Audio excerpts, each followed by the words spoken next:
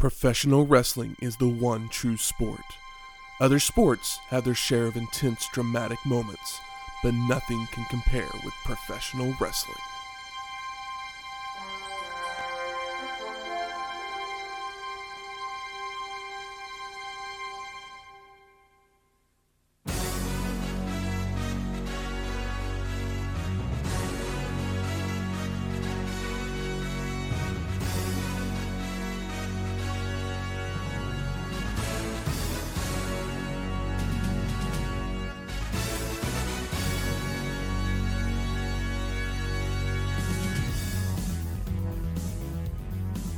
Welcome to Wrestling History X, where three friends come together to talk about the stories behind the matches. I'm Matt. I'm the of Jericho.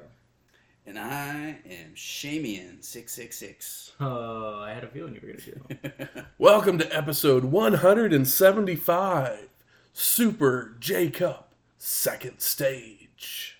Dreams come true again. The Supreme Battle of the Junior Heavyweight Wrestlers. Yes. I mean, I don't know. That's one of the cards they put up. This is a very well put together, nice double tape. This is like the Titanic of Japanese wrestling. Yeah. Mm-hmm. This is the second Super J-Cup, but this year's rendition is produced by Wrestle Association R. War. What is it good for? Probably about 13 good matches. It would take place on December 13th, 1995 at Sumo Hall in Tokyo, Japan, with an attendance of 11,500 people. Basically sold out. I think that this is where the original J-Cup was too, right? Yeah, also same Sumo Hall, place. also probably sold the heck out. Was it on the first stage? Do they have separate stages? Or is this just called second stage because it's year two? It's just It's because the second one. Okay. Because the third one's called third stage. Ooh. The third one is not the next year, I don't believe. Though, It right? is not. No. It'll be a few years before the third. The first one was originally... Actually, I don't even know if we'll cover the third and the fourth one. Because those tapes are kind of hard to find. rare.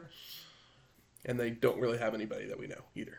So They're not as, important or magnificent. All the awesome people were stolen and signed to other organizations by that time. Who knows?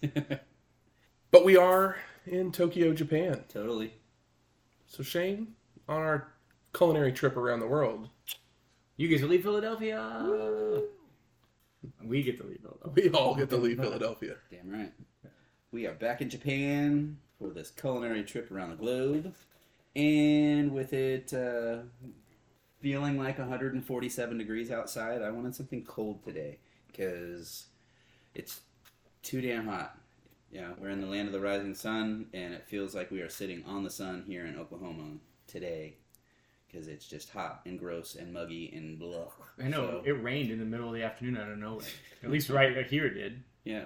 I was like, it sounds funny outside. And then it was raining. And I was like... And then I walked outside and the rain was almost all gone already. And it was just like...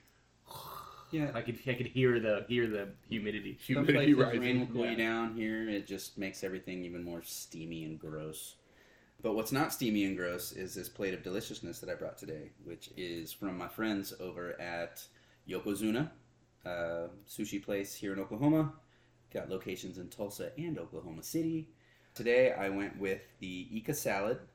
It is some thin sliced cucumbers, some thin sliced octopus. Yeah, it's like this octopus. They put it through like a mandolin. It's so thin and nice. Yes, thin but meaty and not chewy. There's a little ponzu sauce in there, some ginger, guessing probably some seaweed in there, a little sesame, and then it comes with a lemon twist on top. When you eat it at the restaurant, typically it comes with sriracha, but I didn't see any on there, so I grabbed the sriracha. Well, no, I didn't say I grabbed sriracha out of your fridge Oh, nice. and dolled it up just I because. got you back. What it the house needs without some stuff. sriracha? Exactly. Is it really even a home? No, it's not a home. It's just a house. That's right. I don't even like hot sauce, and I have sriracha. Yeah, I mean it's one of those ones that's kind of perfect because like a little bit isn't hot, but if you use a lot, it's kind of Very hot. hot. It's like kind of like cayenne back pepper. in It's the like if you want to day- add a little heat, you can, but you can add a whole lot of heat with the same thing. Back in the day, you had it's not TV, it's HBO. It's not hot sauce, it's sriracha. It's, Yeah, it gets its own name. Yes. That one company is just bloated. If you've never had the green sriracha before. It's actually really good too. Oh, I didn't know that even existed. Yeah, it's harder to find. You can find some like But if I went Trader to, Joe brands as well. That Yeah. theirs is pretty tasty. But yeah, it's there's a handful. Like we're very close to the Asian district of Oklahoma City. There's some markets down there. I've never thought to look at the sriracha there because I always only have it. Yeah.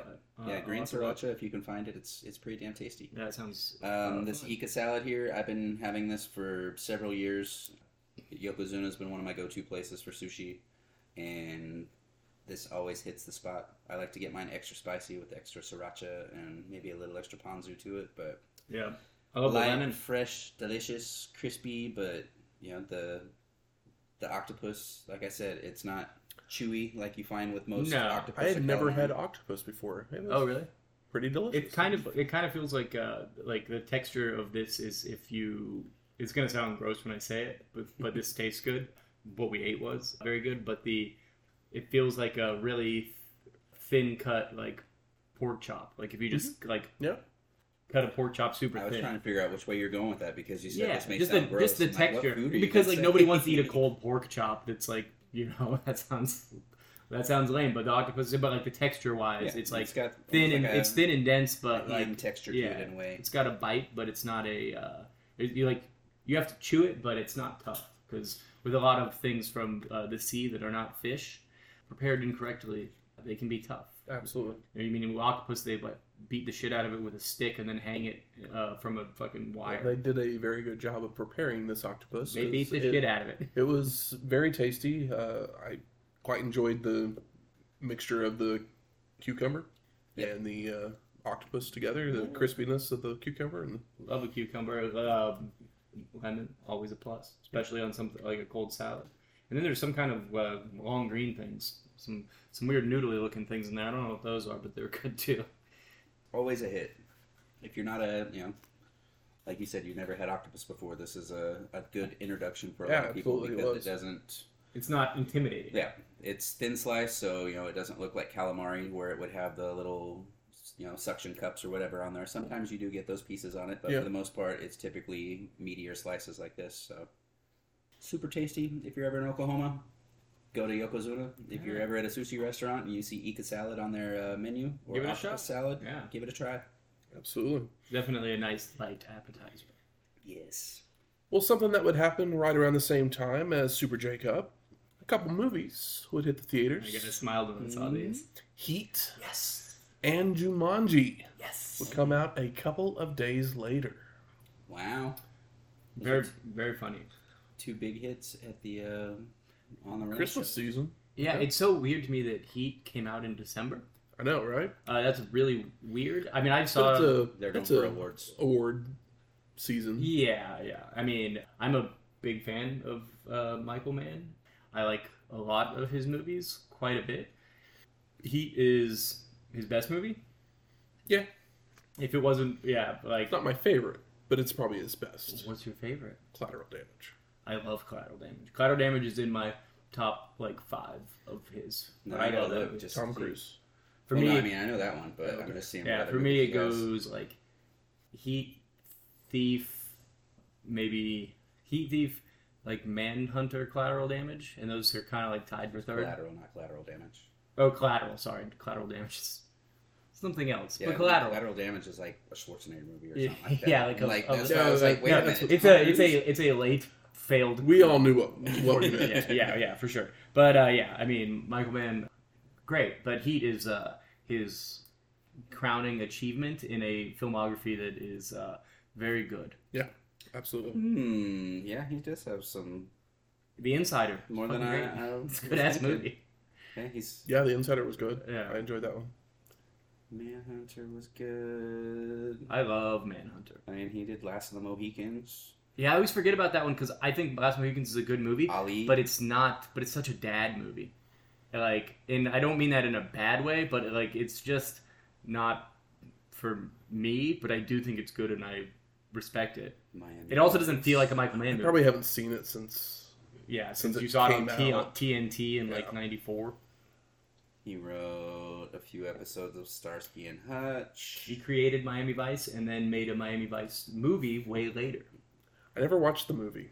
The movie is weird and kind of awesome.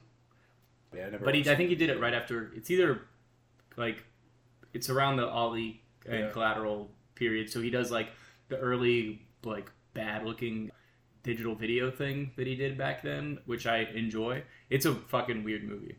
There's some speedboats in it, but they call them go fast boats, which I think is very fun. I don't know why they say that, but I also do like Colin Farrell a lot. They call speed go fast. Go fast boats. But yeah, it is weird but fun, and it is not like the show, I don't think. So Even though he created the show. wrote and directed the movie Ali. Yeah, Ollie's good. I didn't realize that. Interesting. He got one of the, like, probably one of the only...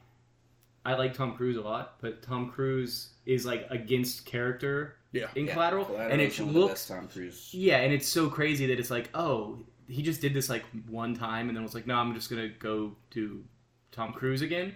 But it just shows so much... Shows the potential that's outside. It was right at the same that. time that he did Magnolia, too. Yeah, Magnolia, and then, of course... early, I guess 2000, Eyes Wide Shut. So it's like he does have that period in between where he kind of like, does some films. Yeah, where like in between the the heartthrob thing and the I jumped off of a building thing. He has that like section of him doing like auteur stuff or working with auteurs. Yeah. And to great success. Yeah, He absolutely. was a producer for Aviator as well. Because he did the samurai movie. Tom Cruise did. Oh yeah, I never watched which it. I really enjoyed as well. I have my problem Executive with that. producer of Ford versus It's just Ferrari. I'm a big samurai fan, and I'm like, I ain't watching no samurai movie where Tom Cruise is the last samurai. Oh, come on. But I'm sure it's great, He's and I'll the watch last it eventually. samurai, though. I'll watch it eventually. But I just have this weird bias for like, no. Yeah. I'm not watching no samurai movie that's not in Japanese. That's If crazy. you want a Tom Cruise side project, let us know on our Twitter or email. Yeah. What's your favorite Tom Cruise movie that's not a Mission Impossible film? Few Good Men. Oh, I know. Yeah, Cocktail. probably. Few Good Men. Mine might be. Or Risky Business, one or two. Risky Business, I watched recently for the first time. Risky Business kind of rules. Yeah. I didn't expect it to be as good as it was. The score is awesome, too. Didn't expect that kind of movie to have a score that good. I thought it was going to be fluffier than it was. Like, because it is funny, but it's handled with a little bit more seriousness than I assumed. So, the more and more I think about it, Top Gun Maverick might be up there. Yeah, Maverick was awesome. It's crazy because I don't love Top Gun. I think the sequel succeeds in being a better Top Gun movie. It's a tough one, now that I think about it, because I loved his character in Magnolia. The only PTA movie I have not seen. Really? Only because every time I think about watching it, I'm like, it's like 3 hours. I'll get to it eventually. I didn't love it. Be but awake. It's Don't it's be worth sleepy. at least watching. Yeah, I mean, I'm sure it's Paul Thomas Anderson movie. If you His don't worst love it, movie, it's worth Tom it. Cruise's worst movie though, Rock of Ages. But moving on to Jumanji. Yeah. Yeah, Jumanji. This one I did see in the theater and was on television all the time and VHS, and I played the board game, and it was inescapable. Yes. Absolutely. All of that. All those things. And you guys might have been older and didn't like it, but as a kid, it was like just a staple. It's like, oh, this is just a movie everybody likes, right? I remember watching it and going, this is a fun movie. I don't know if I loved it at the time. I can actually say that I like the Rock, Kevin Hart, Jumanjis Better, better. really. I have not seen those. I will agree with that. I didn't think I would, but yeah, They they grew on me quickly. They are very, very fun comedies. I've heard that I've not heard any bad things about them. I've heard people be either like surprised that they were positive on it, or just like I guess everybody's been like, oh, well, I didn't expect this to be good, but it was good and fun. Yeah.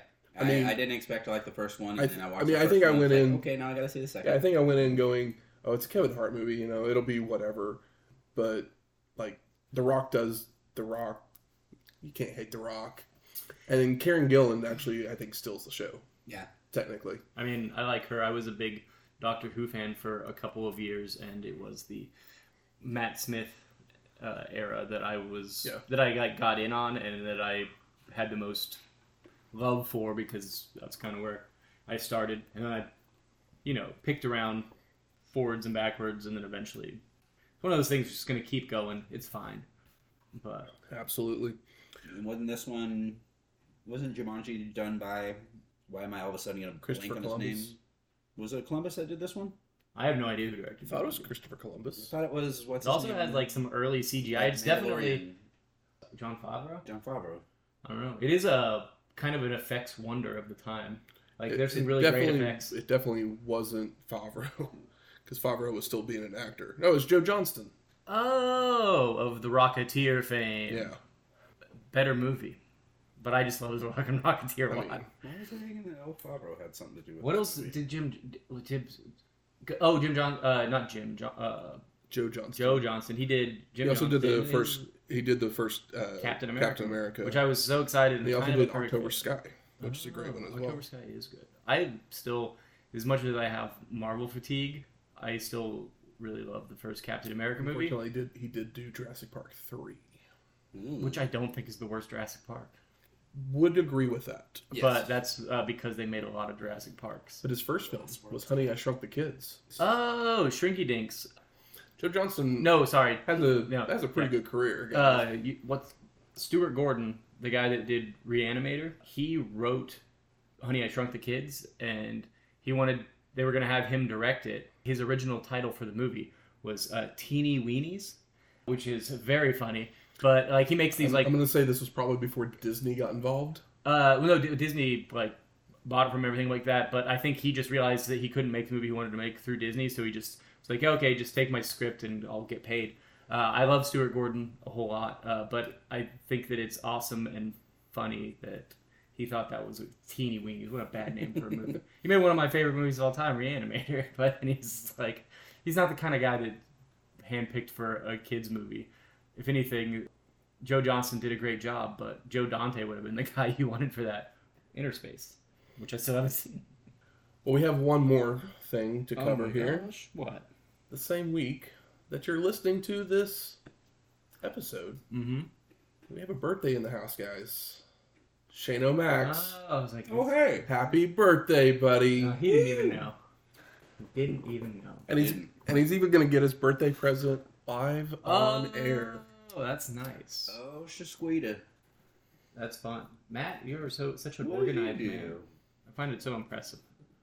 Oh, my damn. Oh, wow. I got me a cash wheeler. If you're listening to the show, which I know you are, because why would you not? Because you've got so much time to spend. A, I love you. And B, I love you, Matt. This is awesome. Yeah. Well, now you You know have how long it. it's been since I've gotten an action figure, and this is my first AEW. And it's in plastic, and it's in the box, and it's autographed on the back and everything. Oh, we do nothing but inbox. Oh yeah, I think that the best gifts are gifts that you wouldn't buy for yourself. So like giving somebody an action figure is a fun thing to do because it's like, I mean, I'm not going out there and buying action figures, but whenever somebody gives you an action figure that is a like thing that they know you love, Yep. is great because it's a gift and you have an out. It's not like I can't believe I bought an action See, figure. now Like, I'm but gonna it's go get a a good couple gift. more belts because he's Oh, missing a couple. yeah. He has a few more. I'm sure that there's some Huh? website that sells custom action figure belts. This makes me happy. Yeah, that's great. That's really awesome. Old cash. It's crazy how good wrestling action figures look now and how bad they looked not too long ago. Back Right. when we thought they looked good. We had to get to the point where adults bought action figures for them to look good. Mhm. And also, Todd McFarlane has a lot to do with it. Just, even though he's not making wrestling figures or whatever, him making nice action figures in like the 90s is kind of the beginning of all of that. Right. That's awesome. Good job, Matt. Happy Very good birthday, job. Shane. I know it. Thanks, y'all. Who else we got on the back here? So go out there and Lance Archer. go out to Twitter and Dak. wish Shano a happy birthday as well on our Twitter. I'll definitely post a picture of this in the box. All right, well let's We got a lot of show, boys. move on to Super J Cup. Second stage. We get a screen with the date and location, and it says the first stage, which we covered on episode 114. Holy crap! Is that's shown. forever ago. We then get shots of all of our competitors for this evening, before hearing some words from them as well. But most of them are in Japanese or Spanish, so don't have a lot of these. We have 2.5 English speakers on this show. I will not lie. I hit the forward. And Oh, I we totally, all did. totally expected you to too. We absolutely. Yeah. It's like, yeah, you can get in the first few seconds, you get the vibe of their promo, and the ones after the match are more important, and we still skipped those two guys. We do get Lionheart saying thank you to the fans, and Wild Pegasus thinks that Japanese fans are the best, thanking them as well. We then get a shot of all of them in the ring before it goes to more highlights of our competitors. And it says the supreme battle of the junior heavyweight wrestlers. Potential, Hyperbeat, Junior Cup. I mean, these are just things, English words on flashes of interspersed between splashes of Japanese words. Very well put together tape. We then get the date and location of this show before seeing the crowds rush into the building and buying merch. Cool shots of just Sumo Hall and people. I love when a show takes the time to get like the candid shots of people like entering the building, and it just adds to the grandiose of it all. Like, and this is a show that is very much deserving of that, considering it's a sellout to one of the like most important wrestling shows of the 90s. Yes. We get a shot of the bracket for the tournament, and there are 14 men in it, so a couple of people are going to get a bye into the second round, and we'll see that as we go along. We then get longer interviews with each of the wrestlers, which, again, still in Japanese or Spanish. But Lionheart does say he has been waiting his whole career for the second J-Cup, which I was like, you've been wrestling longer than 2 years, Mr. Lionheart. Yeah, he's happy to be here, guys. But he's going to show tonight why he's one of the best junior heavyweights in the around. He talks a strategy for his first round matchup, but he'll be surprising everyone else along the way. Pegasus then says he's coming back even better than last year, which he won the previous year, so he's even better. I mean, that's pretty good. It's pretty good. Better than the best.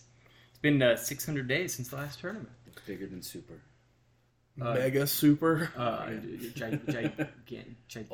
Ultra. Ultra sounds right. Yeah, that works.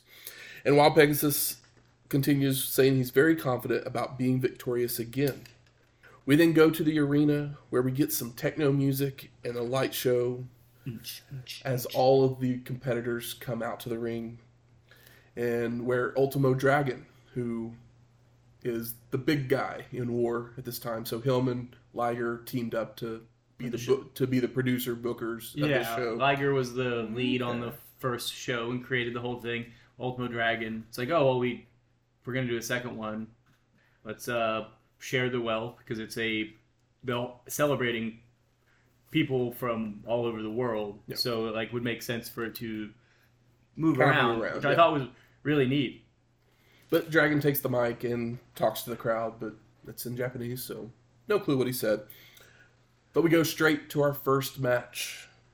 Grand Nanawa versus Damien 666 in a first round matchup. Naniwa of Michinoku Pro and Damien of FMW. I just want to, name the promotion each person. Absolutely.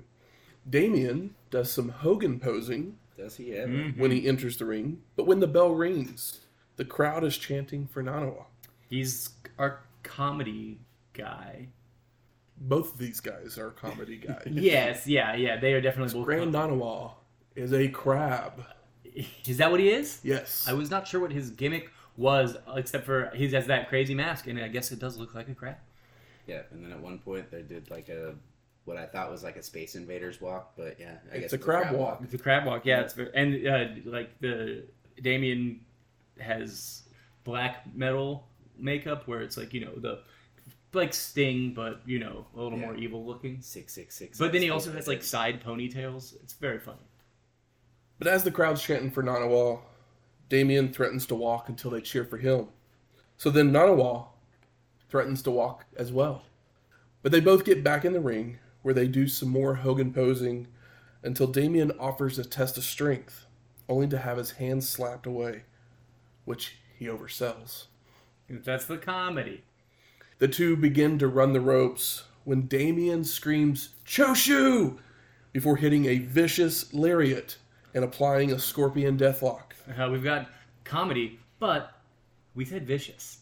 These guys can work.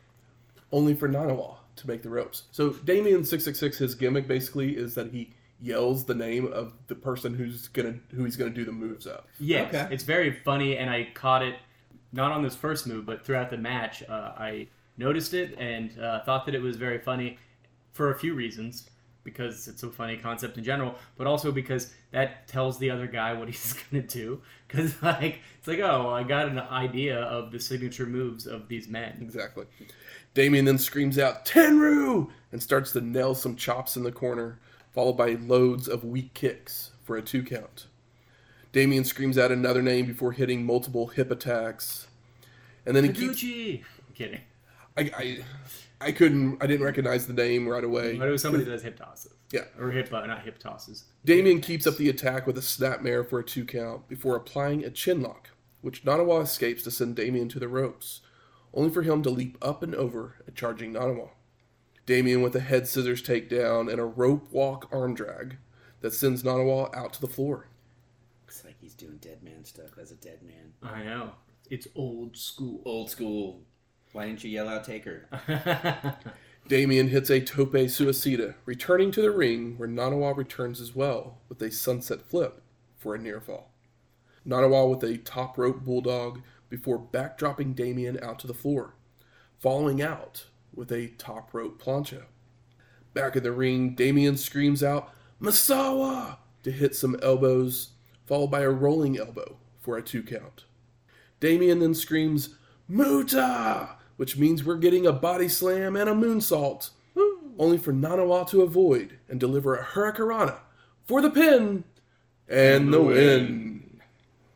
So after the match, and after each and every match, we get interviews with both men. Yes. Which is great, but we do not speak Japanese. Or Spanish, because we have a Spanish speaker in this group of men. Yeah, I can very poorly speak some Spanish and understand a little more than I can say, but not enough to keep up with Damien. Exactly. Yeah. So we go to our second match. Masaki Mochizuki versus Shinjiro Otani in a first round matchup. Woo! I love anytime I get to see Otani in a squared circle. So, Masaki of War, Shinjiro, New Japan, but you guys already knew that. Correct. Masaki in the gi, Yes. and then Otani in the black. Mm-hmm. Yep. So we haven't seen Shinjiro since Best of Super Juniors 95, back in episode 157. So it hadn't been that long, but Yeah. We watch more New New as Japan. far as like New Japan's kind of our our Japanese go-to promotion. Yeah, that's that of a all. little bit easier for us to find that stuff. Yeah, and we focus on American wrestling, but I mean, New Japan is easier to come by, and you can jump in and out.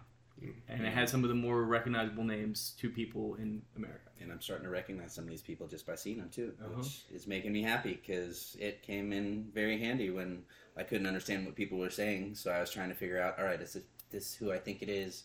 Wait, yeah, I recognize his face or his eyebrows. Or in this case, with Otani, I remembered he's got like a baby face, but then Yeah. just like a Got a tiny face, bruiser build. and a tiny chin.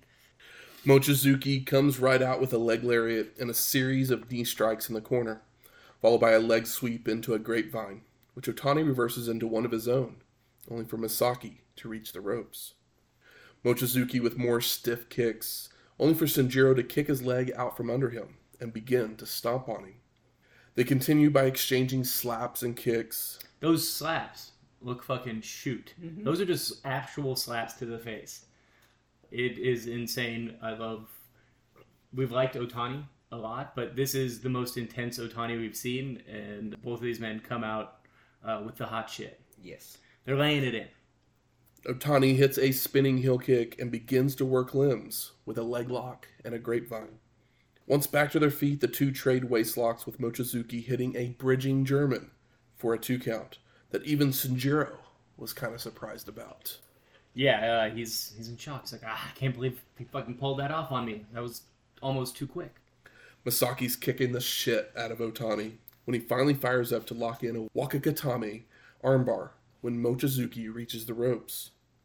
Sanjiro looks to work the arm some more when Misaki breaks out of it with a leg lariat, before nailing a double springboard enziguri for a near fall. I mean, come on. And he's still selling his head from the previous German, too, which is fucking nice. Mochizuki hits an axe kick, but Otani no-sells and comes back with a drop kick to the knee before delivering a springboard drop kick to the knee. Sanjiro then locks on a leg grapevine for the submission and the win. I mean, come on, guys. Respect. That was a fun match. It's good shit. Like, a thing about this show is sometimes we'll be like, oh, there was no commentary. This show doesn't need any commentary because it's all in the mat. I honestly think that commentary, if it was in Japanese, commentary, if it was even in English, like, would almost take away from this show because everything that's done is so understandable. Like, it is not sloppy wrestling here. Yeah. Like, Even the comedy wrestling was high action. So we go to our third match. Shochi Funaki versus Ultimo Dragon in a first round matchup. Yeah, and see, I was looking at Funaki when he first popped up on the screen, and it was, I recognize him. Is that who I think it is? Because I haven't seen him wrestle in forever. And then I was looking at the tights, and then they showed his face, and the eyebrows, he did something with it, and it's like, oh yeah, that's Funaki. Funaki of Michinoku Pro and Ultimo Dragon, basically our curator and the lead junior in War. He was their champion, their junior heavyweight champion at the time, along with being the NWA World Middleweight Champion at the time of this show. Huh. And we hadn't seen Dragon since the WCW New Japan Pro Wrestling Super Show 3, which was episode 81. Which might have been the first time we saw Ultimo in our show. It was. As Shane mentioned, Funaki, he goes on to be in the WWF, part of Kaientai, and is actually still there as one of the Japanese commentators on their premium live events. And has been for a long time. He makes a few fun appearances in the Edge and Christian show that totally reeked of awesomeness, where he's the old announcer self with Finkel's voice. Oh, wow. Yeah. That sounds fun. I never watched that, but I know people like it. It was a fun show. Yep. Highly recommend it. Ultimo shows off his nasty side to begin, hitting a drop toe hold and just walking over Shochi. Ah, I love it. He does the correct version of who is the logger guy that did the thumb stomp in WCW? Big Josh. Big Josh, yeah. This is the Doink. this is the the fun version that's like he's being shitty to the guy. It's not like he's flexing on him more than he is like actually trying to hurt the guy. He's just like, all right, fuck you, I'm better than you. And I'm trying to figure out, was Dragon a heel, or was he just a badass that just was like, oh, you're beneath me? It was more, I think, beneath him because Funaki wasn't a big name at this time, and Ultimo Dragon is huge name. Fucking Ultimo Dragon. And they shook hands before, which most of these matches have a handshake. It is in a promotional tournament, and honor. That's what it says in the Merriam-Webster's next to Japan. It just says honor. Ultimo follows up with a springboard crossbody, only for Funaki to retaliate with a Wakakatame armbar momentarily, before transitioning into a victory roll for a 2 count, and then into a leg grapevine. Dragon rolls out to escape, so Shochi fakes a tope, but then leaps over the ropes with a pescado. Back in the ring, Funaki with a drop kick to the knee and goes back to the leg grapevine, while Ultimo breaks free for the two of them to trade strikes until Dragon is taken down into a headlock. The two go back and forth with leg locks until they're back to a standing base, where Ultimo sends Shochi to the ropes and goes for a Hurricanrana.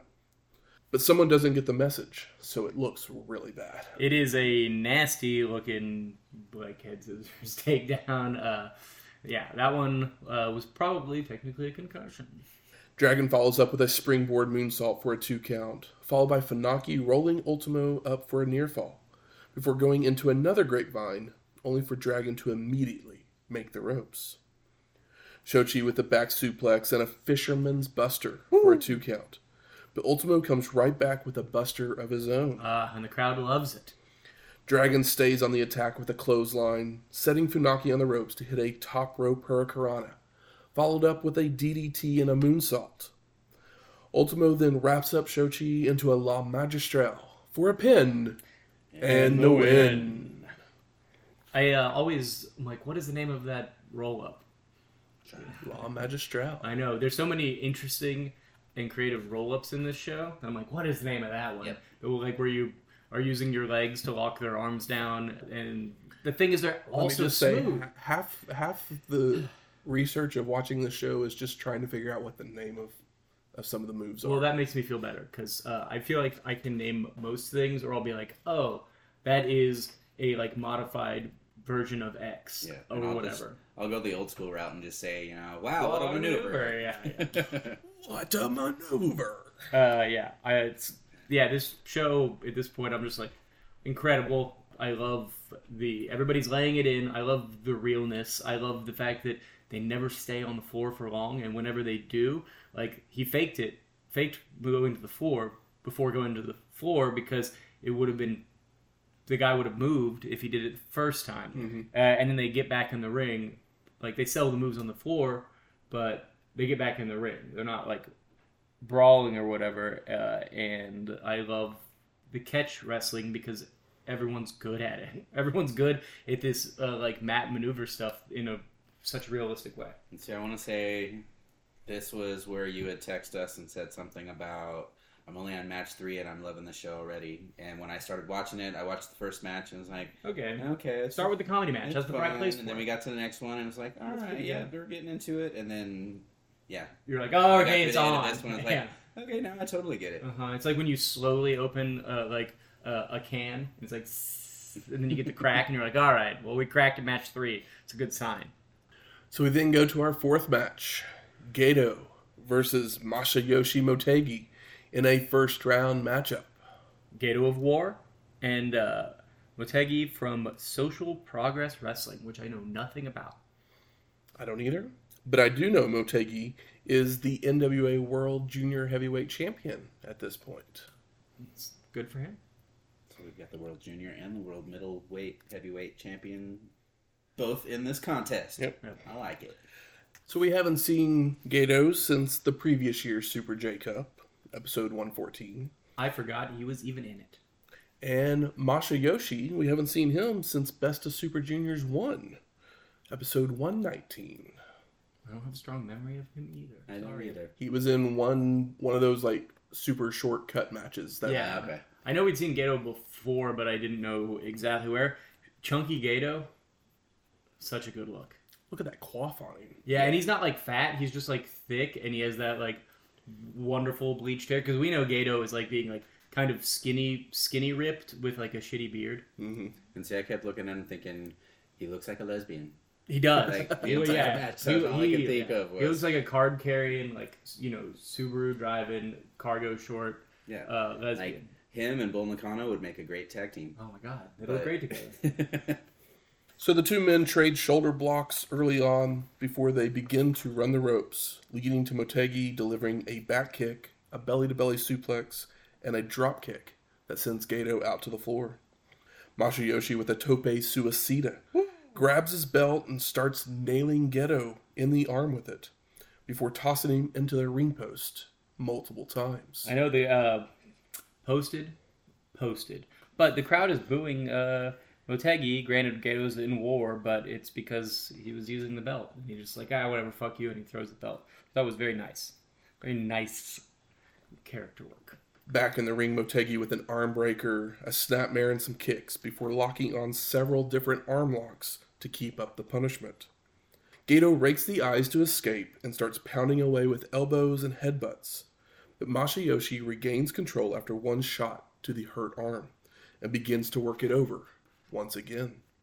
Motegi with a snapmare, a hip toss, and a head scissors takedown to send Gedo out to the floor, where Masayoshi hits a pescado before bringing Gedo back into the ring with a vertical suplex. Masayoshi then heads up top for a drop kick for a 2 count, a brain buster for a near fall, but then charges into a boot in the corner, allowing Gato to nail a dropkick that puts Motegi on the mat.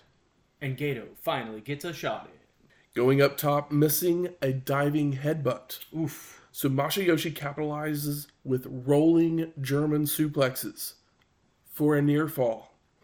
Motegi with a tombstone piledriver and heads up top again, only to miss a diving headbutt as well. So he tries for a Hurricanrana, but Gato reverses into a powerbomb and locks in some kind of butterfly hold for the submission and the win. Yeah, I wasn't sure what to call that because it's kind of like, think of a like reverse. Almost like a chin-lock. seated full Nelson. Yeah, almost. but it's like inverted. So he's going like over if, the yeah. shoulders. If you're sitting on the mat and someone's got you is behind you, like they're going to do a reverse chin lock. Instead, instead of the Nelson going under the arms, he's going in front of you, locking his arms behind your back. So it kind of like pushes like your neck and then pulls your shoulders up. backwards. Yeah, so it's bizarre to where it's like, is it an arm thing or like some kind of bizarre neck crank, or is it a combination of the two? Yeah. It doesn't look bad. It's No. just weird, and I don't know the name of it. Sort of like inverted Nelson. I could not find a name for this one. Yeah, it is the Gato special. We then go to our fifth match. El Samurai versus Dos Caras in a first round matchup. Dos Caras means two faces. He's got a mask, so I don't know if the two faces thing is that he doesn't have it, or maybe he's got a split personality, or maybe sometimes he's feeling facey and sometimes he's feeling heely. But he does hail from CMLL, and El Samurai is of New Japan. Caras is also the father of Alberto Del Rio Ooh. and the brother of Mil Mascaras, Wow. Did not know that. while also being a Wrestling Observer newsletter Hall of Famer. I mean, with if you're the brother of Vil Mascaras, you'd like to think the guy could wrestle. Yeah. Turns out he can. If you're the father of Alberto Del Rio, you should have beat his ass a little bit more when he was younger because he grew up to be a prick. Yeah. Dos Caras is like a Snicker bar away from like heavyweight. He is the most Oh, he's a heavyweight in CMLL. He is a barrel-chested fucker. Like he has the upper body of a like 70s like his upper body is like what if Dino Bravo like only ate chicken and rice. It's impressive. It did make me happy though reading the notes and finding out that was Alberto's father, because I kept looking at him thinking he looks like Alberto Del Rio.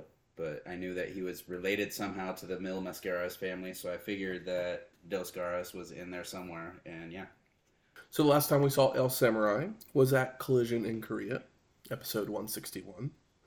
And the match gets going as Dos Caras takes Samurai down and begins to spread his legs in some sort of submission move. Yeah, it's kind of like if your legs were a diamond and someone was pushing your knees. When we say that we had to do some research for submission moves, it's mostly the Dos Caras matches, because this dude puts on some crazy stuff. They all look incredible. He is fucking smooth as shit. Yes. El Samurai makes the ropes to break the hold. The two then trade arm locks until Caras delivers a flying forearm for a 2 count, It's a big four. before locking in an elevated stump puller, which Samurai powers out and delivers a vertical suplex for a near fall. Dos Caras goes back to wearing down El Samurai with a hammerlock with a leg across the neck, before transitioning to a surfboard. But Samurai reaches the ropes and rolls to the floor to regroup.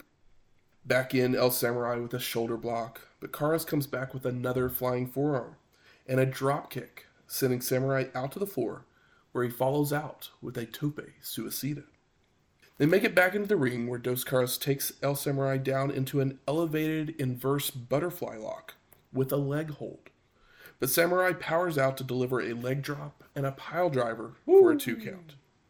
The two start to run the ropes when El Samurai telegraphs a back body drop, allowing Caras to turn him over into a backside for a near fall, before grabbing another hammerlock, hooking the other arm and rolling forward, hooking a leg as well on the way down for a cool looking pin attempt for a 2 count. It's completely amazing because it's like it looks like a like diagram. Like if someone was like, I'm gonna draw how to do wrestling moves, and it's like step 1, step 2, step 3, but you see them all, and they happened so fast, and you're like, I don't even know what he did. Flip books. Yeah, I saw it all happen, but I still don't understand how he did it, and like how he did it to where I could understand it, and why other people can't do it or don't do it, because it's really impressive. It's all in the mask, baby. And it doesn't feel Out of place. doesn't feel like they're cooperating. It feels natural because like I love wrestling, and a lot of stuff these days does look like a lot of cooperation, and I'm not mad at it. Sometimes it goes too far, but in the moment, if they build up to it, it's fine. But this just seems so smooth. Samurai stomps away when he gets back up before hitting a power bomb for a near fall, followed by a drop kick in the corner. El Samurai then sets Dos Caras on the ropes to hit a top rope hurricanrana for a 2 count. I love that the ref counts in Spanish, which I think is just a nice touch. Followed by a body slam, and Samurai then heads up top, only for Caras to avoid a diving headbutt. Dos Caras then heads up top and delivers a crossbody for the pin and the win. I mean, we don't know a lot about Dos Caras. El Samurai is a early staple of New Japan and junior heavyweights rising in popularity, and it's a huge win, I would assume, and probably a surprising one for a lot of people. Just saying. It's very possible. We then go to our 6th match, Hanzo Nakajima Of Michinoku Pro. versus Lionheart Of War. in a first round matchup. And I've just said Lionheart this entire time, but he's better known as Chris Jericho. He's Chris Jericho. He's got more names for himself than we could ever remember. The Ayatollah of Rock and Rolla. The Demo God. The Wizard. Judas. I don't know. Is Yeah, that one of them? Sure. Chris Jericho changes his mind. Painmaker? every fucking The 6 Millennium Man. every 6 hours. But Chris Jericho The Savior. is a Wrestling Observer newsletter Hall of Famer. Woo! And I'm sure at some point he'll be He's in gonna be other lots of stuff. he'll be in other ones as well. Yeah. Maybe one day. So Lionheart Allow flips him the back on their bird feet again. before they go into a standing switch reversal sequence before Jericho delivers an arm drag. Look out, baby! Chris Jericho loves to yell. Oh yes. Lionheart starts working on the legs, followed by a vertical suplex. Hanzo comes back with a spin kick and applies a leg grapevine, only for Jericho to make the ropes. Lionheart with chops and a lariat, but Nakajima recovers to hit a hip toss, a senton, and a moonsault before going into a top turnbuckle headstand, which he turns into a head scissors takedown. I love the headstand because he does the headstand. And you're like, why did he do that? But he's just baiting him in. Yep. Because he's like, oh, I'm obviously exposing myself, and you're like, well, that just looks like he's. Look at my perfect form on this top turnbuckle. Yeah, and then as Jericho walks in, he drops down, perfect timing, to where his legs are right where his neck is. They don't correct for distance or anything. It's just right on point, and you're like, oh, incredible. Jericho fires back with a lariat and right hands when Hanzo ducks a clothesline and nails a hurricanrana for a 2 count. Nakajima with another spin kick that sends Lionheart to the floor, followed by a baseball slide and a tope suicida. Ooh, I love a fucking baseball slide. Back in the ring, Hanzo with a snap suplex and heads up top, but Jericho meets him there to drop kick him out to the floor, followed by a springboard splash to the outside. That was a pretty sweet move too. His little drop kick off the top rope because through what's his face, Hanzo to the outside, and then Jericho back, nicely bouncing into the ring, and yeah, it was pretty beautiful. Yeah, everything about this shit is smooth and believable. Thing to point out, like every time these guys go to the floor, they don't like half-ass it. It's not a weak dive to the floor.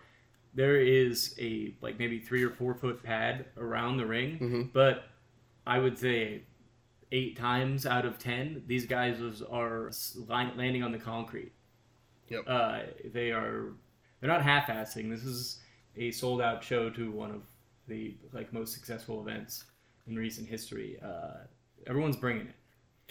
They make it back into the ring where Nakajima takes Lionheart down with a drop toe hold before rolling him up for a 2 count, followed by coming off the top with a crossbody, only for Jericho to use the momentum to roll through for a near fall Lionheart would then deliver a Fisherman's Buster and a Lion Salt for the pin and the win. Are you ready? Chris, like, yeah, he loves to yell to the crowd. Yeah. And all his baby. I just recently found out that's kind of where Adam Cole Yep. got the baby thing, because Chris Jericho would say it all the time, and he said Adam Cole baby, but then eventually, broke it up to be more hubristic. Again, something he probably got from Jericho in his again. So we do get, like I said earlier, there's interviews, We understand, and we understand one of them. So Yeah. What did he have to Lionheart say? says Nakajima was just a speck on my shoulder. So I'm looking at you now, Pegasus. Tonight's my night, and Pegasus is going to regret ever getting into the ring with me. So that's a second round matchup to look forward to. Absolutely. That's your future GOAT right there, man. That kid is showing what he can do. We then go to our seventh match. Grand Nanawa versus Jushin Thunder Liger. Grand Naniwa of Michinoku Pro and Jushin Thunder Liger. New Japan guys, we all know this. And this is the beginning of our second round. Of our quarterfinals, yes. The last time we saw Liger was the first episode of Nitro, back in episode 164. It seems like it's been a while. I mean, it's been about 10 episodes I or mean, so. it always, it's always too long. Match gets going as Nanawa attacks before the bell, drop kicking Jushin while he's posing to the crowd from the top turnbuckle. Nanawa then climbs up to Nella Hurricanrana, sending Liger out to the floor to regroup. But Nanawa just flies off the top rope with a plancha before rolling Jushin back into the ring to deliver a missile dropkick. It's good shit. Nanawa keeps up the attack with a crab bomb, Bum, bum, bum. which is a gut wrench power bomb. Grand Naniwa, we're like, yeah, he's doing comedy stuff. He can go, and he showed that in the first match. But here he's like, well, it's Jushin Thunder Liger. Yeah. Like, I have to come in hot because he's one of the best to fucking do it, ever do it, and I don't have time for this comedy. We did that in match 1. That's right. This It's Liger, go time. Liger is no Damien 666. No. He is Jushin fucking Thunder Liger. Yeah. Nanawa hits a backbreaker and goes to the second rope to do a crab walk across the ropes before jumping off with an elbow drop. But Jushin avoids and waves his finger in dismay. Liger's on the offensive now, stomping away on Nanawa before going for a clothesline, which the Crabman ducks, and nails a Hurricanrana for a near fall. Nanawa tries for another Rana, only for Jushin to catch and dump him with a power bomb before doing a crab walk of his own. I know, I even wrote crab walk, but didn't realize that Naniwa was a crab until you told me earlier in the beginning of the show. But in my notes, like, it's in his matches, the word crab comes up multiple times. Liger with a release German suplex applies a surfboard with a dragon sleeper, only for Nanawa to escape with an eye poke before locking on the exact same surfboard. And the eye poke is, like, visceral and not for, like, comedy purposes. He's like, I just what I have to do real quick. Jushin powers out, but Nanawa transitions into the same kind of butterfly hold that Gato used earlier. Which we should have a name for. We should. What do we want to call it? I just call it a butterfly hold, so... Yeah, I guess that's fine. Only for Liger to reverse into a modified surfboard before transitioning into a camel clutch. And some of these, like, modified surfboards, I'm like, well, I've never seen that before. Some of them are just, like, some really interesting ones throughout the show where I'm like... They're just stretching people. They're stretching people, but there's nothing goofy about it. No. And it beats a chin lock or a Yeah. trap hold. And even, there's no trap holds here, but even the chin locks look good. Oh, yeah. Jushin lets the hold go, and Nanawa begins to fire up with right hands and a flurry of slaps before delivering a lariat and a DDT for a 2 count. Nanawa locks in a head scissors, which Liger escapes and goes to a headlock, which Nanawa escapes by shoving Jushin away and nailing a stiff lariat. Nanawa with a drop kick sends Liger to the floor, where he Nasty. follows out with a rolling senton from the apron. Fuck, man. Naniwa can fucking go. This guy's really good. Back in the ring, Nanawa hits a body slam and a top rope splash for a near fall, followed by setting Jushin on the top rope for a hurricanrana that gets a 2 count. And the crowd is hot as shit because this guy is getting stuff in on Liger because Liger is smart enough to let the comedy guy fucking beat him down, to work from underneath, like the babyface he is. Show that he's more than just a fucking crab. Another crab bomb for a near fall. He tries for another, but is getting tired, so he can't lift up Liger. So Jushin retaliates with a kapoo kick. Jushin starts chopping away on Nanawa, hitting another kapoo kick in the corner that sends the crab man to the floor. So Liger heads up top, only for Nanawa to leap back up to meet him there. Liger slaps the crab man down to the mat before coming off the top with an elbow drop for a 2 count. Textbook elbow drop, too.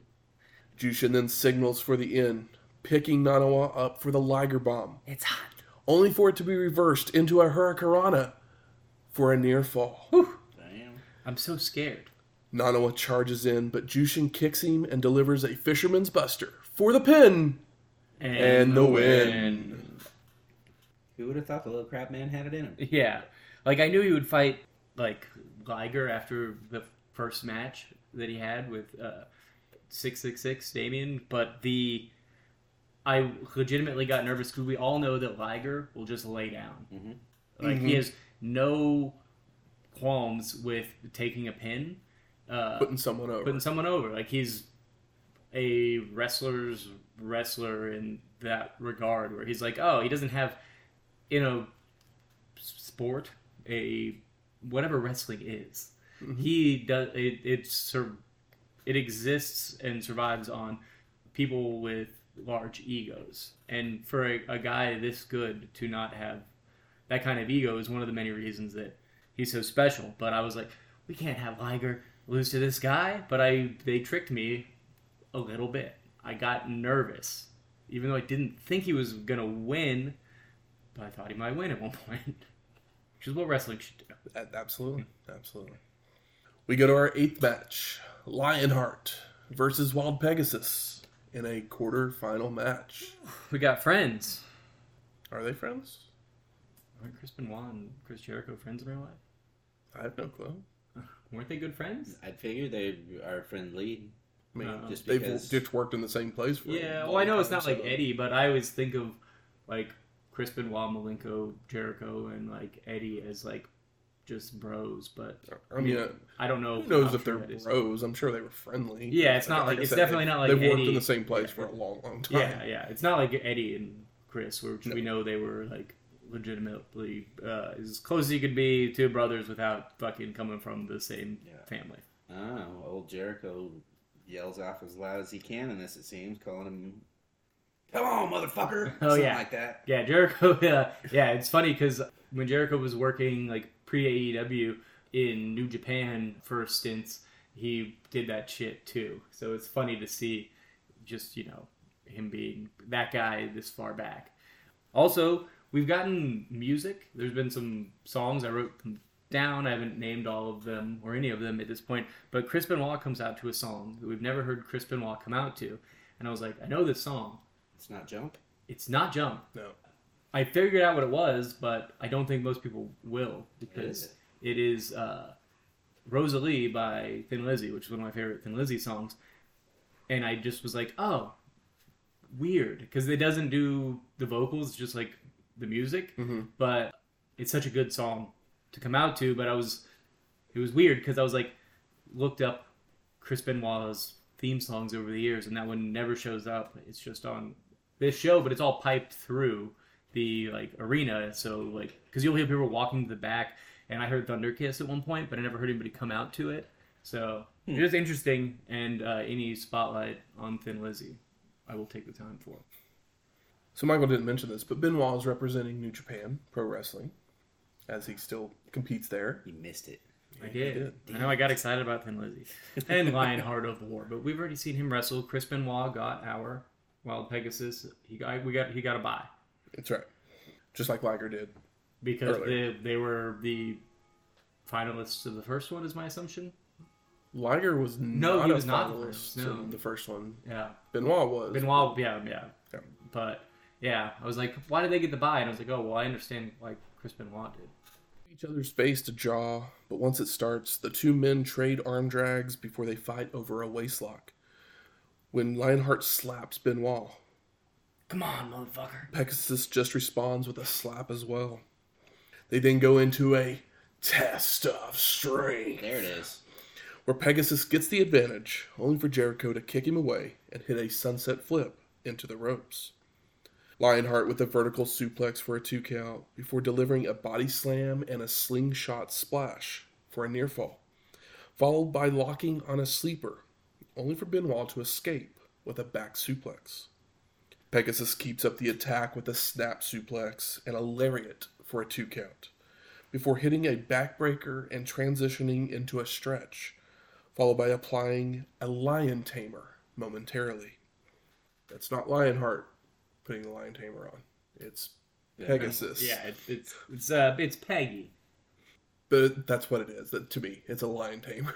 Yeah, 'cause It's basically, it's just an elevated Boston crab. yeah, it's the Boston Crab that everybody sees where your neck is like on the mat. If you put that knee in the back while you're doing it, Oof. it becomes a lion tamer, in my opinion. Benoit misses a drop kick, allowing Jericho to land a senton for a near fall, before delivering a lariat and a drop kick of his own.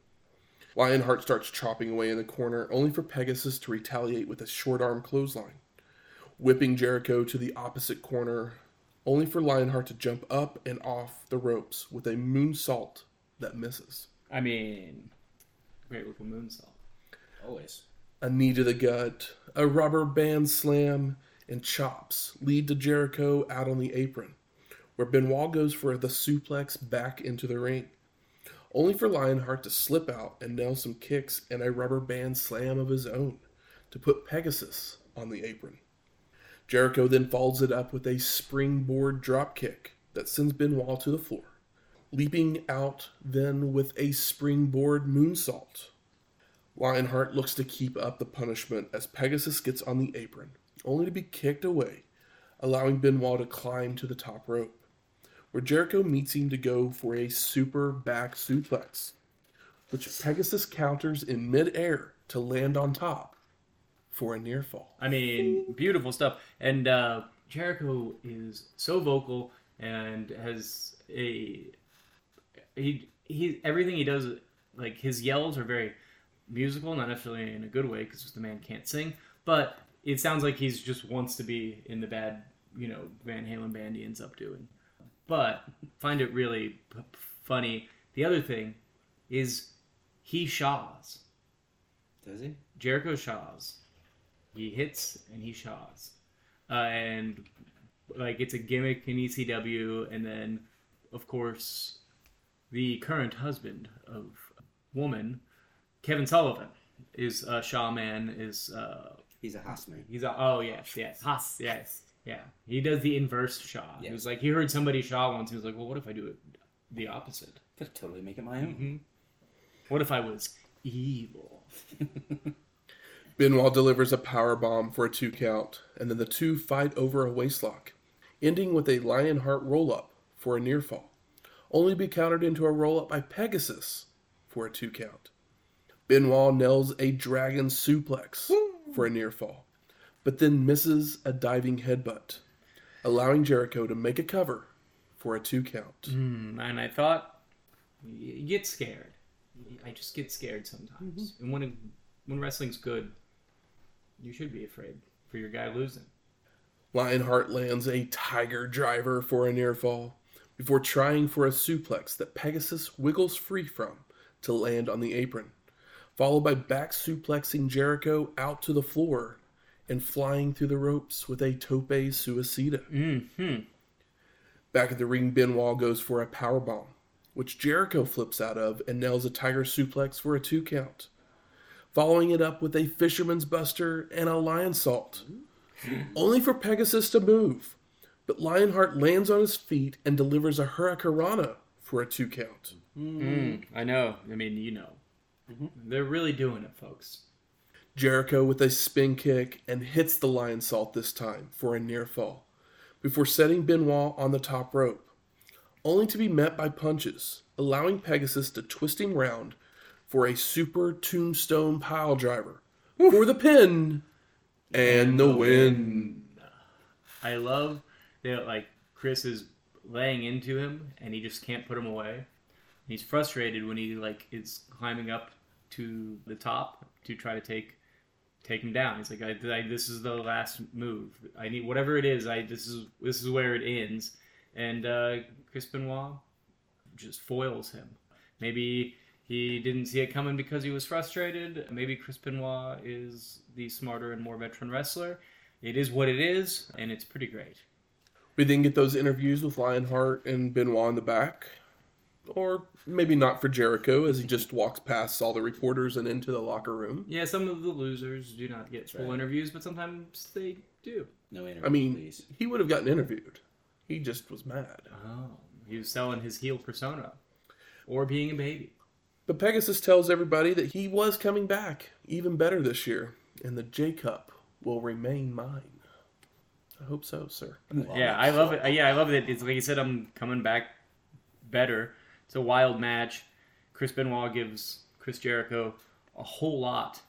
But the psychology is that they went toe-to-toe, like move for move in the match. Somebody would spoil something, they would return the favor in a similar move, but Chris Benoit got the best of him. It then cuts to a preview video for Volume 2 with highlights of the remaining competitors. But no fear. We're covering both volumes right here. It was a one-night show. It was released on 2 tapes. So Volume 2 starts right away with more highlights from Volume 1. And we get an updated look at our bracket at this point. I love the bracket. It looks like PlayStation wrestling game where it's like, it's really great. It looks like a weird fiery orange background. Everybody's face. They show the who went by darking people's faces out and stuff. It's very Mortal Kombat-y. But we go straight to our 9th match. Shinjiro Otani versus Ultimo Dragon in a quarter-final match. Let's go. Fucking go. Shinjiro holds the ropes open for Ultimo to enter, which is, considering Otani's usual behavior, is a bit of a surprise. It's so great that Otani looks like he's going to attack. He just opens the ropes for him, and it's such a nice touch. There's a bigger pop for Ultimo, but it is a war event. So that makes sense. Also, Otani is not like Liger status. Otani is black trunks and will beat the shit out of you. There's no pomp and circumstance. He's a fucking wrestler. Stone Cold Shinjiro. The two both miss kicks to start, so Dragon hits a shoulder block, only to be no-sold, followed by Shinjiro trying for a back body drop, which Ultimo flips out of and kicks Otani down to the floor. Dragon then fakes a tope, instead going for a pescado, but Shinjiro avoids it and comes off the apron with a missile dropkick. Ooh, love a missile dropkick. Otani then climbs back into the ring to deliver a springboard plancha out onto Ultimo as well, before throwing him back into the ring so he can hit a springboard leg lariat to the back of the head. Fuck. Shinjiro continues with a body slam and goes to climb the ropes, only for Dragon to hit a springboard dropkick that sends Otani back out to the floor, which Ultimo follows out with an Asai moonsault. And that's the step up, he's climbing the turnbuckle, but the step up dropkick, fuck man, it's like parkour. It's great. Back in the ring, Dragon nails a lariat for a 2 count and goes to the chin lock, which the two counter out into a head scissors, a pin attempt, a cross arm breaker, a leg grapevine, until Ultimo slaps Shinjiro, causing Otani to get pissed off and stomp away on the Dragon's head. At this point, I just was like, fuck off. Best show ever? Come on. Have we seen this many, good, intelligent, well-worked wrestling matches in a row? Probably not since Super J-Cup 94. I know. It's great. But my God. I was, my heart grew 2 sizes too big. So, spoiler, I don't know if you'll know what our overall thoughts on this show are. I mean, I almost gave it away off the top, but I waited till match 9. Shinjiro keeps it up with a drop kick and tries for the cross armbreaker again, only to be denied, followed by Ultimo trying for a single leg crab, which is denied as well. So Dragon starts laying it in with kicks and a knee to the face. Ultimo goes for the single leg crab once more, only for Otani to reverse it into a leg grapevine, but the ropes are made to break the hold. More mat work shared between the two before Dragon just stands on Shinjiro's face and nails a lariat. Ultimo locks on a camel clutch, but he releases it to try for a suplex, which is reversed for Otani to hit one of his own for a 2 count. And I love that all of the catch stuff is incredible and harder to talk about, but like it's really compelling while you're watching it. And the ref is constantly checking on them, and they're constantly engaging with the ref and saying, like, no. Everybody does it, and to great effect, I think. Shinjiro with a spin kick and a tombstone piledriver. Oh, he jumps, though. It's a jumping pile driver. I don't know what you call that, but he fucking jumps up before he goes down. But Dragon no-sells it and hits one of his own, only for Otani to no-sell it, slap Ultimo, and deliver another tombstone piledriver. It's crazy. It's nasty. Which again is no-sold.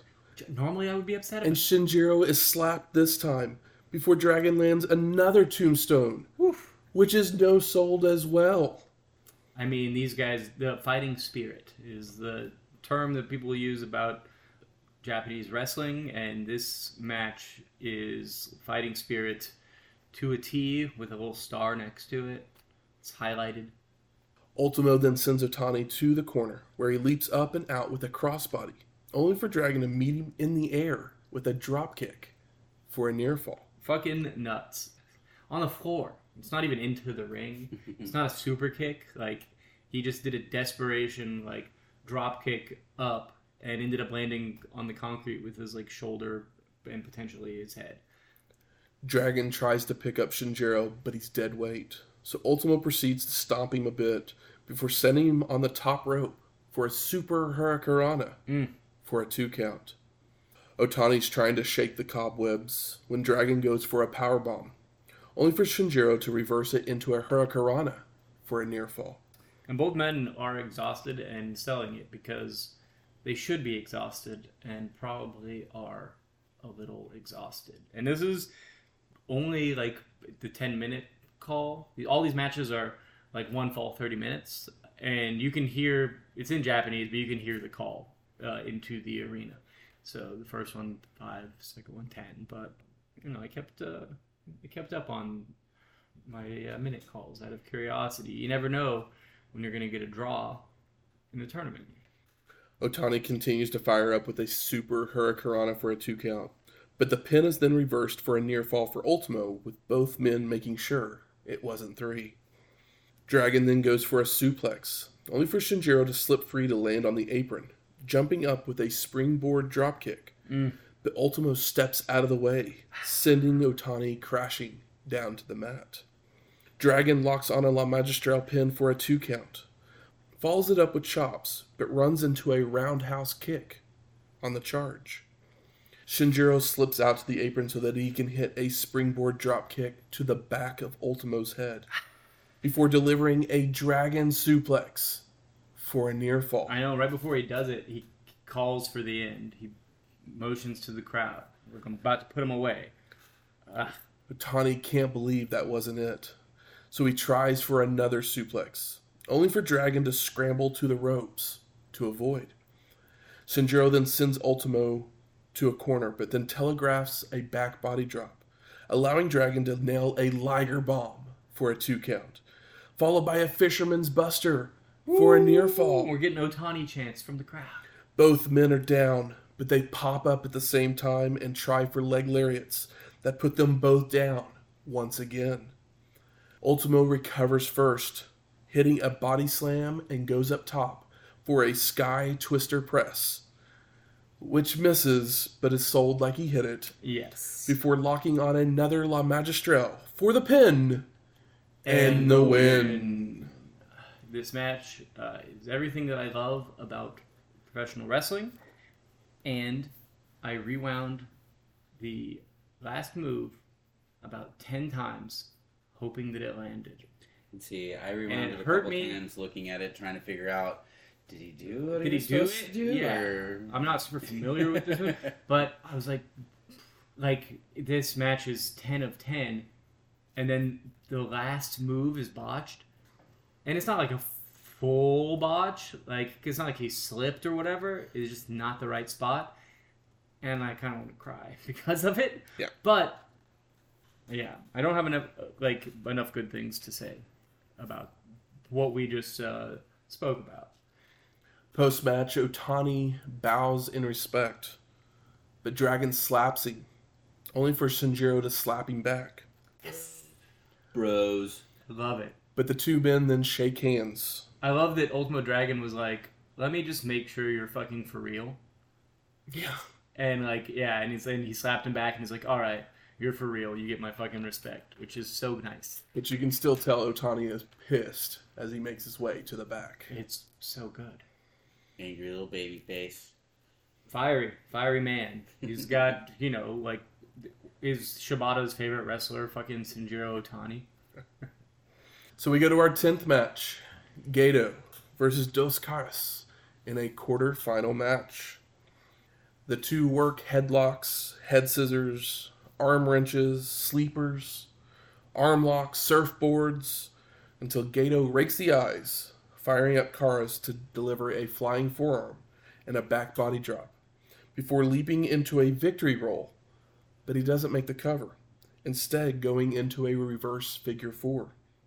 Gedo makes the ropes to break the hold, so Dos Caras applies a forward scorpion deathlock, and when Gedo almost makes the ropes again, he turns it over into a traditional deathlock momentarily. Dos Caras is an insane wrestler. Yeah.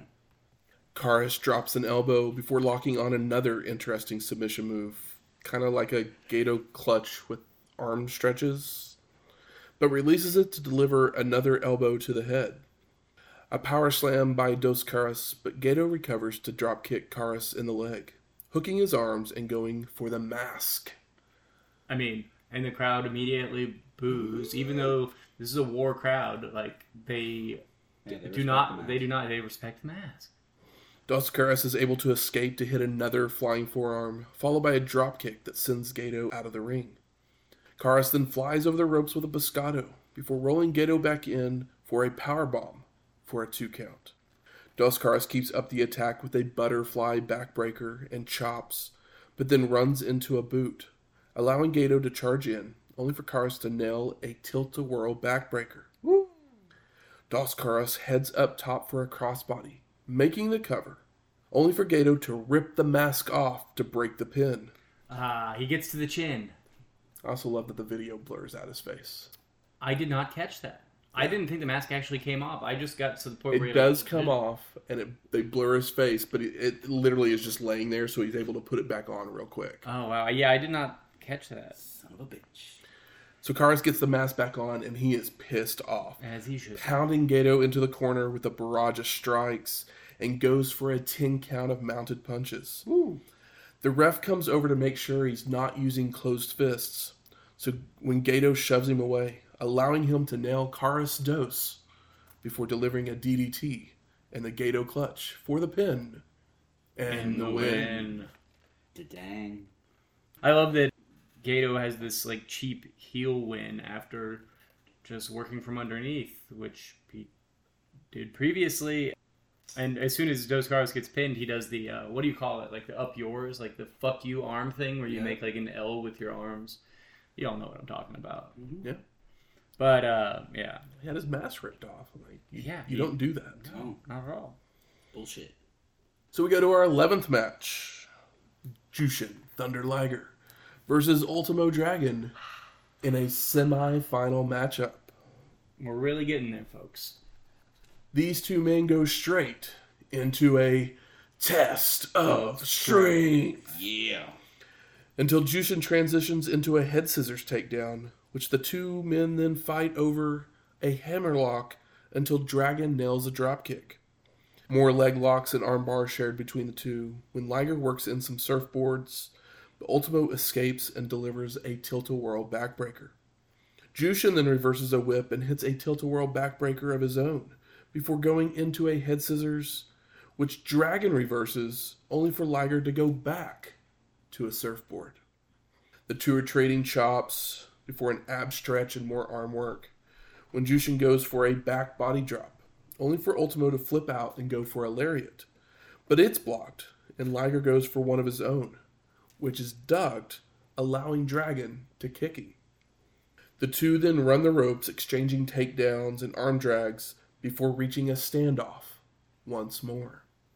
It's nice shit. They do a rope run that gets an applause. We've seen rope runs like that before, but this one feels a little more special, a little less by the books, a little more creative. Agreed. Jushin with a knee to the gut, followed by multiple drop kicks to the knee and a release German, before locking on a figure four. But Ultimo refuses to give up and makes the ropes. He's got it in for a minute too. I probably have said it every time we've covered some good junior stuff, but I love Wrestling. I do. I love a drop kick to the knee. Oh yeah, Especially in junior wrestling, because there's lots of aerial maneuvers and stuff, so just the drop kicks to the knees always, if the guys are doing it right, it looks fucking right, and all these guys can do it right.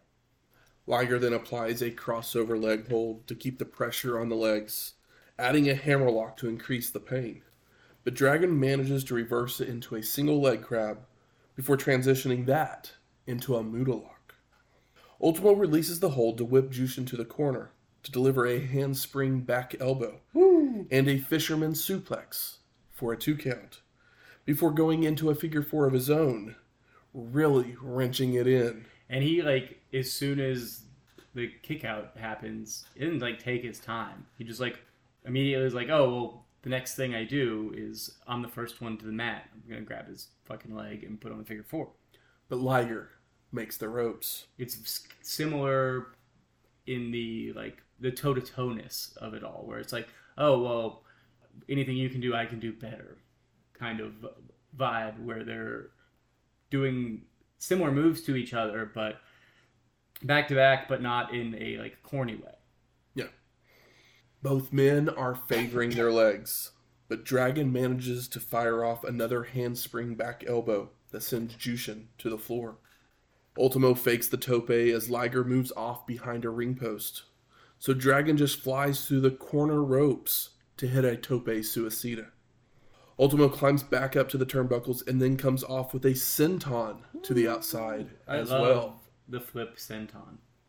Back in the ring, Dragon keeps up the attack with a powerbomb and a tiger suplex for a 2 count. Ultimo then applies an ab stretch until releasing it to try for a dropkick, which misses, allowing Jushin to catapult him over the ropes to the floor. Well, monkey flip.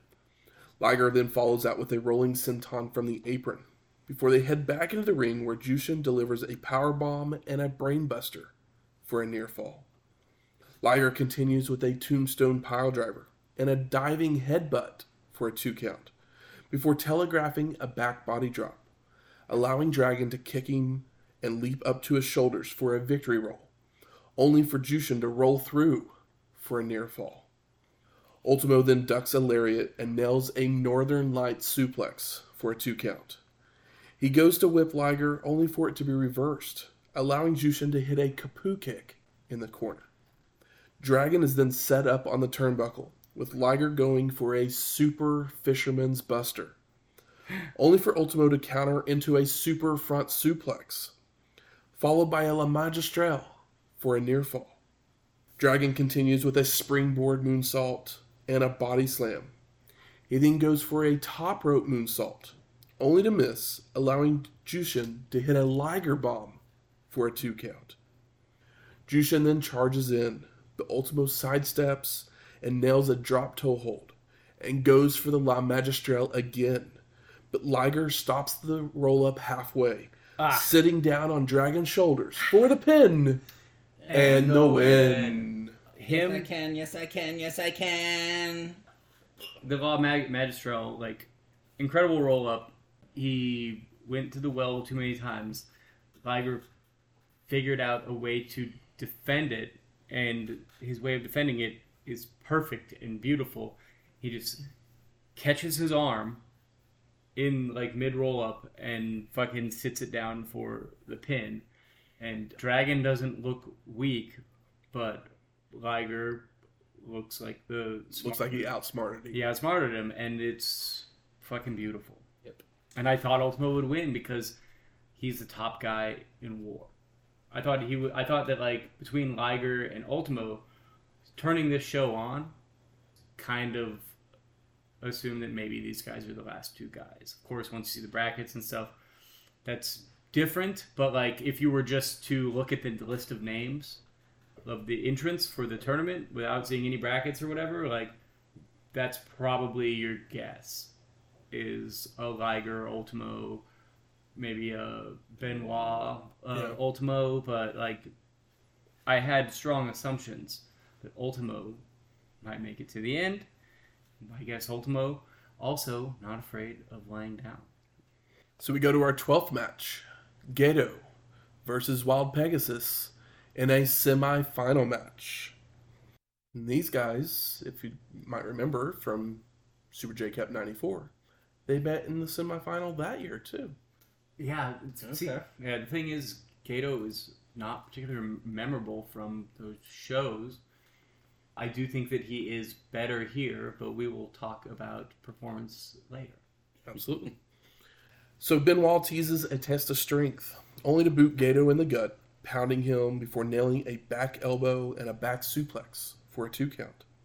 Pegasus continues with chops, a leg drop, snap suplex, lariats, a body slam, and a lion tamer, only for Gedo to make the ropes. I love that Gedo says, "Holy shit." He does a holy shit that is pitch perfect. Just, yeah, he's like, I didn't expect to be taken this hard this quick. Benoit goes back to chops, a snapmare, and then wrenches on the arms in a sitting surfboard before hitting a bridging German for a near fall. Pegasus locks in an STF, but releases it to set Gedo on the top turnbuckle to deliver a superplex for a 2 count. Benoit grabs for another suplex, only for Gedo to reverse into a bridging German of his own for a near fall, before locking on his butterfly hold, which Pegasus escapes by hitting a jawbreaker. And flowers for Chris Benoit, which will always happen when we're talking about his wrestling. But he sells his head in a superplex, which just seemed to go by the wayside, and he does it really well here. And then he also sells the butterfly lock thing very well. But yeah, I need more superplexes to be sold these days. Gedo has his whip reversed, but gets his knee up on the Benoit charge before hitting a second rope hurricanrana that sends Pegasus out to the floor, followed by a tope suicida. But looks like his legs hit the rope, so he might have fallen a little short. It looks pretty nasty. Benoit's up first, and he suplexes Gedo against the side of a table. And it's like, oh, these guys have not done anything on the floor. They haven't hit each other on the floor outside of jumping onto each other on the floor. And then Chris Benoit saves it for the semifinal match to take the time to be like, fight or flight, gonna suplex this guy onto a table. Before rolling him back in and setting him on a top turnbuckle for a super hurricanrana for a 2 count. Come on, ref. Pegasus continues by hitting a pair of bridging Germans for a near fall, goes for the tombstone, but Gedo reverses it into one of his own and heads up top.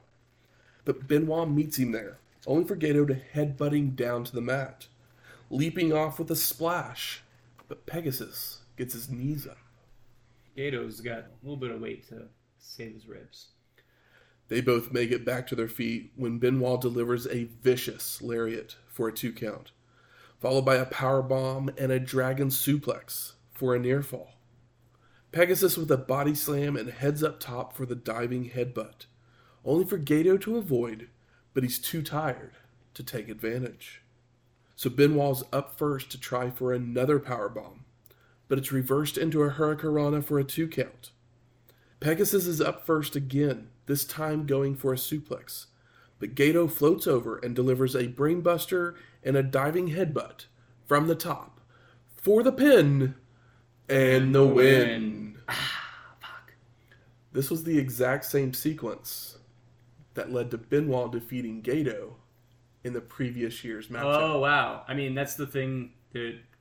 One of the things that we love about Japanese wrestling is that the story is in the ring, and that, like, some things as simple as moves that failed being used to success or whatever, like that long-term storytelling or long-term, like, it might not even, it's not like a story in the way that, like, weekly TV or whatever. It is just like, oh, fuck, like, you're rewarded for watching these people wrestle, and I'm ashamed to say that I did not remember that. That was a callback. We'll give you some...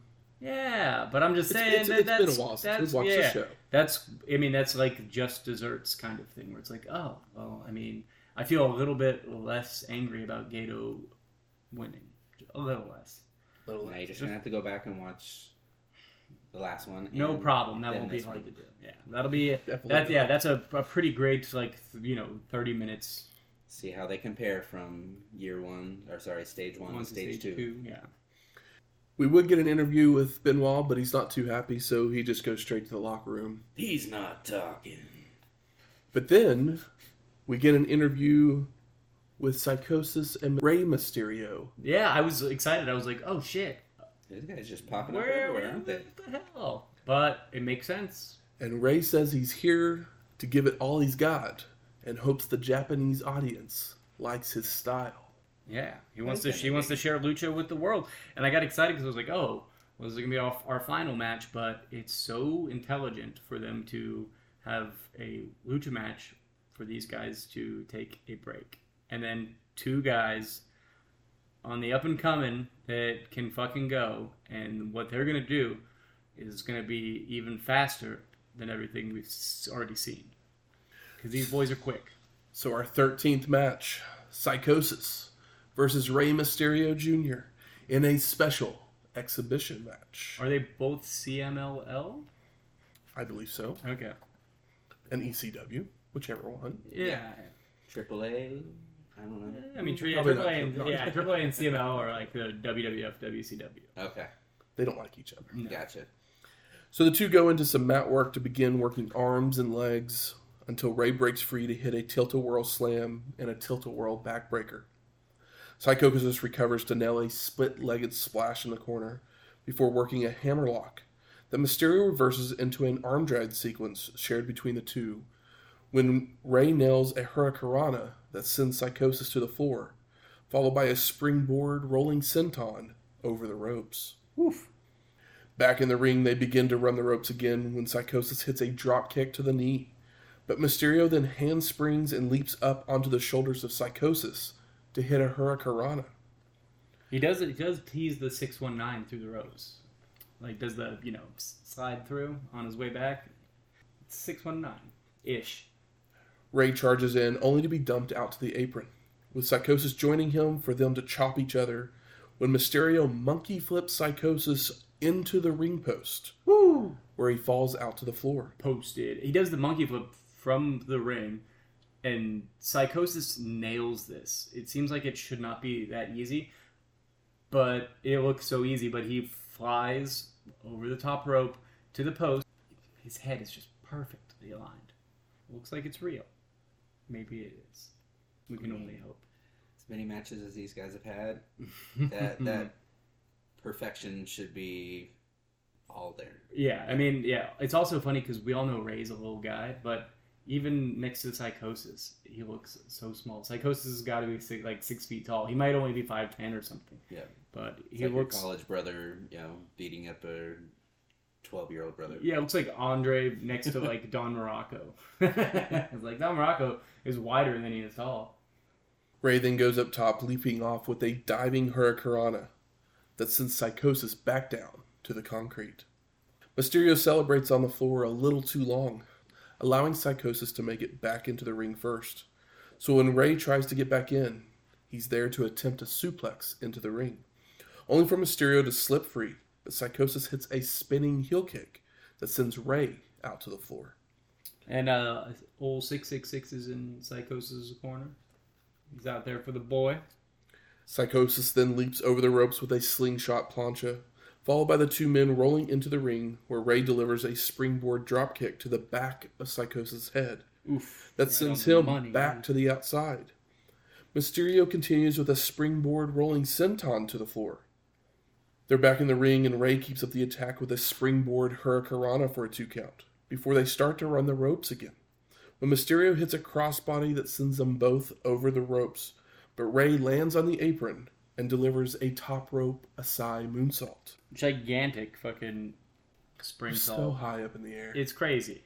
He's a little guy, but like it's crazy how high he got up. Yeah, Mysterio.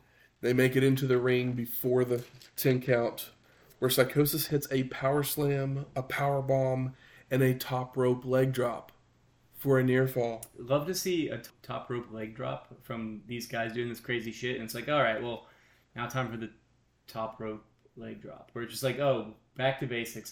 Time to try to put you away. The Alabama Jam coming down. The Mexico Jam. And it is a 20 count because we're in Japan. That's true. Just saying. Another power bomb, and Psychosis goes for a tumbleweed, only for Mysterio to move and deliver a leg lariat. Rey then sets Psychosis on the top rope and goes for a super hurricanrana, but Psychosis holds onto the rope, sending Mysterio down to the mat.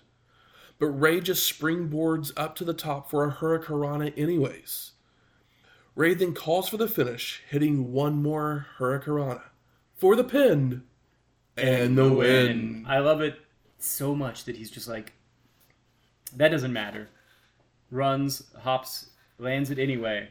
And then he's just standing behind him, behind Psychosis, like as Psychosis is getting back up to the mat. And Rey just like measures him and waits for it to hit the perfect hurricanrana. He's just like, it's just like watching like a bear fucking slap salmon out of the water or something. He's like waiting for him, and he's like, no, what I'm gonna do, it's gonna fucking work, and I'm gonna wait for the perfect moment.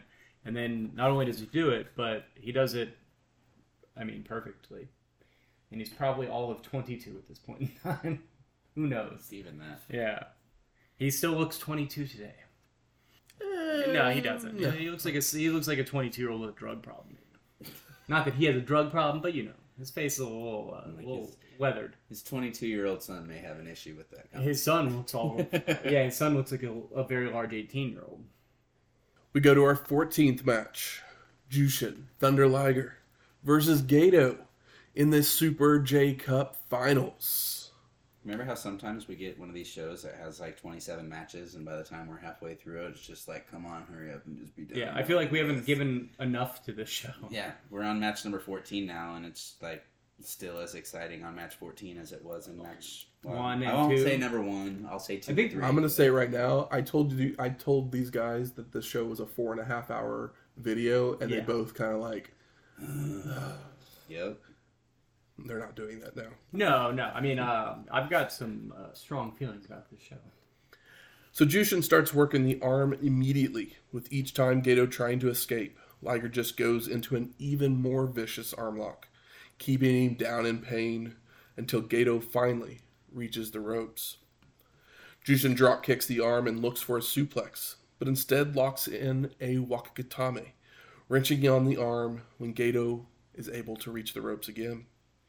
More arm breakers, another drop kick to the arm, before locking in a chicken wing crossface, which Gato reaches the ropes again, but Jushin keeps it up with a Jujikatami, so Gato has to fight it to make to the ropes once more. I love. There's a moment early in the mat wrestling where Liger is working Gato's arm, and there's a moment where he is above him and on his feet, and he just drives his knee into the shoulder of Gato 16 times. I counted it. I do a little bit more mat wrestling, and then he does it again with 6 more knee drives to the shoulder, and they're so fast and nice and refreshing, because some arm work and limb work slow and methodical, but this one he's like, oh no, I'm just going to like pound into it. After that pounding on the arm, Liger hits a tombstone before applying a standing chicken wing crossface, with Gato inching his way towards the ropes, with the ref watching carefully for when he would reach them, allowing Gato to mule kick down low. Way to not catch that, Red Shoes. I know, the little Ligers. It is nice to see Red Shoes. Same mannerisms, same poof of hair. Younger man. For Shane, Red Shoes is the main referee, the head referee in New Japan today. Yeah, and that's right. I don't know if he's in New Japan or No, he's in War at this point. Oh yeah, but he does have the red shoes. Yeah. So Jushin's pissed off and he charges into the corner, only to receive a boot to the face, allowing Gato to send him to the floor with a shoulder block, following out with a moonsault from the top turnbuckle. Back in the ring, Gato hits a power bomb and a diving headbutt before locking on that butterfly hold, with Liger finally reaching the ropes after being pulled to the middle a couple of times. Gato tries for a whip, but it's reversed, with Jushin charging in with a Kapu kick, setting Gato up in the corner with his legs spread before delivering another Kapu kick in revenge for the low blow. Hey man, in the theme of this show, going toe to toe, move for move, Gato got what he deserved. A baseball slide sends Gato to the floor, with Liger following out with a top rope plancha, only for Gato to drop kick him in midair. Who thought Gato could do that move? There's some things he does in this that maybe he shouldn't. Yeah. There's some in it. Yeah, we'll talk about Apparently it. There's some poor execution. but I feel like I'm Watching him for the first time on the show. So yeah, it is impressive. He is much more improved than he was in '94. Yeah, he definitely can do the thing, but he doesn't quite do it like everyone else does. They roll back in and recover at the same time, so Jushin uses the only advantage he has and goes back to the arm. They start to run the ropes with Gato ducking a lariat, but then they both hit one for a double KO. Oh my god. Once back to their feet, Liger ducks a lariat, goes for a release German, but Gato flips out of it, landing on his feet to nail a Hurricanrana for a 2 count. Hate it. They trade near falls in a pin reversal sequence until Jushin boots Gato in the stomach, hitting a Fisherman's Buster for a 2 count, before a Liger bomb for a near fall. Yeah, it's maybe the sloppiest Liger bomb I've seen, but we're going to blame it on Gato. Jushin heads up top only to be met by Gato, where they fight over a superplex, until Liger slides Gato down to the mat and comes off with a dropkick. But it doesn't connect, so Gato nails a brainbuster, rolls him up with the Gato clutch for the pin, and no! Jushin kicks out. I know, I was scared for the boy, and he made it. Gato tries for another brainbuster, but it's blocked and reversed with a snap suplex by Liger for a 2 count. Yeah, it's like almost like a snap DDT suplex. It's quick and to the point. Jushin heads up top, only for Gato to press slam him off, allowing him to go up top, where Liger beats him there for a super Fisherman's Buster for the pin and the win. I was afraid, so afraid. Post-match, all of the competitors from the evening jump in the ring to celebrate. Jushin's given a golden winner's jacket and a trophy. Gato is even recognized for his hard work as well, being given a trophy and a plaque. And Gato stumbling and selling the fact that he has had some matches tonight. that he has. Nanawa, Lionheart, Masaki Mochizuki, and Otani are all given trophies as well. For what reason, I'm not real sure. My assumption is that it might be like in the match of the night type thing. Or, like the honorary prizes in like sumo. Or whatever. That's what I assumed. Technique or whatever. All of the competitors then take a picture in the middle of the ring before heading to the back for a drink in front of reporters, where we see Liger, Ultimo, and Gato all being interviewed. We then get some behind-the-scenes footage where Gato and another gentleman are having a conversation before going back to Jushin being interviewed, and then highlights of the show, and we fade to black. Incredible shit. I would love for these interviews to be subtitled, just for the sake of historical posterity. But a show with no commentary, like a show that doesn't need commentary, like, my God. So, gentlemen, I ask you, what are your overall thoughts of Super J-Cup Second Stage? This might be my favorite show that we've ever watched. I think that the only, like, negative thing is that Gato was the one that was pushed, and I don't think he's awful, but he's easily the least impressive wrestler on the show. Granted, 666 Damien is the guy we saw do the least because he's in the first match. It was the one comedy match. So, like, I don't know what he can do in a longer match or if he went deeper into the tournament. But, like, Grand Naniwa was a blast in the first match, and he went, like, super hard in the second one. Dos Caras might be one of the most fascinating wrestlers I've seen in a long time because everything he does feels very, like, it feels special. It's like, oh, he made that up, whatever the fuck that was. Mm-hmm. Like, yeah, he's got a great energy and a bizarre and impressive moveset that's flashy but doesn't feel like it's for the sake of being flashy. And I think that the first show, like the first J-Cup, is obviously more important. And we didn't get to see all of it. Yeah. I guess there was some, like, edits maybe in some matches. No, I think we saw every single match all the way through. Yeah. Well, I think that this is a match for match, a better, cleaner, crisper show with more intelligent psychology. Which is probably a bizarre take, because I don't think that's how most people feel about this show. But I think this is the, like, match for match, minute for minute, the best wrestling show that we've seen when it comes down to wrestling. We're not talking angles. This is just wrestling matches. And I think that this is the best group of wrestling matches I've watched in one sitting. For me, I mean, I'm going to agree with a lot of that there. I mean, the show was exciting from start to finish. You know, it had its comedy moments. It had its holy shit moments. It had its, you know, what the hell is going on now? Who is this guy? Incredibly engaged because it's a sold-out crowd. Yeah. With the whole Gato thing, not having too much to go off of him.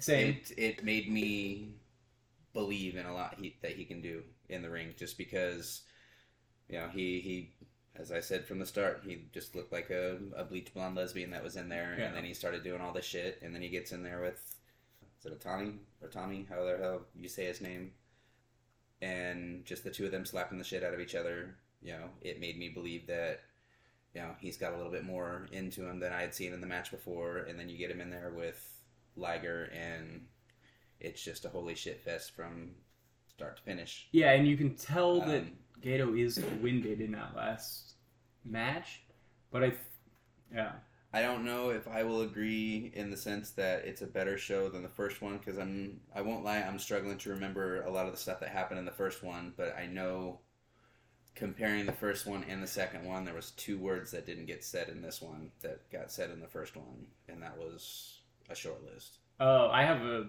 short but list. I didn't know if I have a short list match here for sure. Okay. I was holding back on a little bit. We'll talk short list here in a minute. Yeah, I mean, just in general, great show.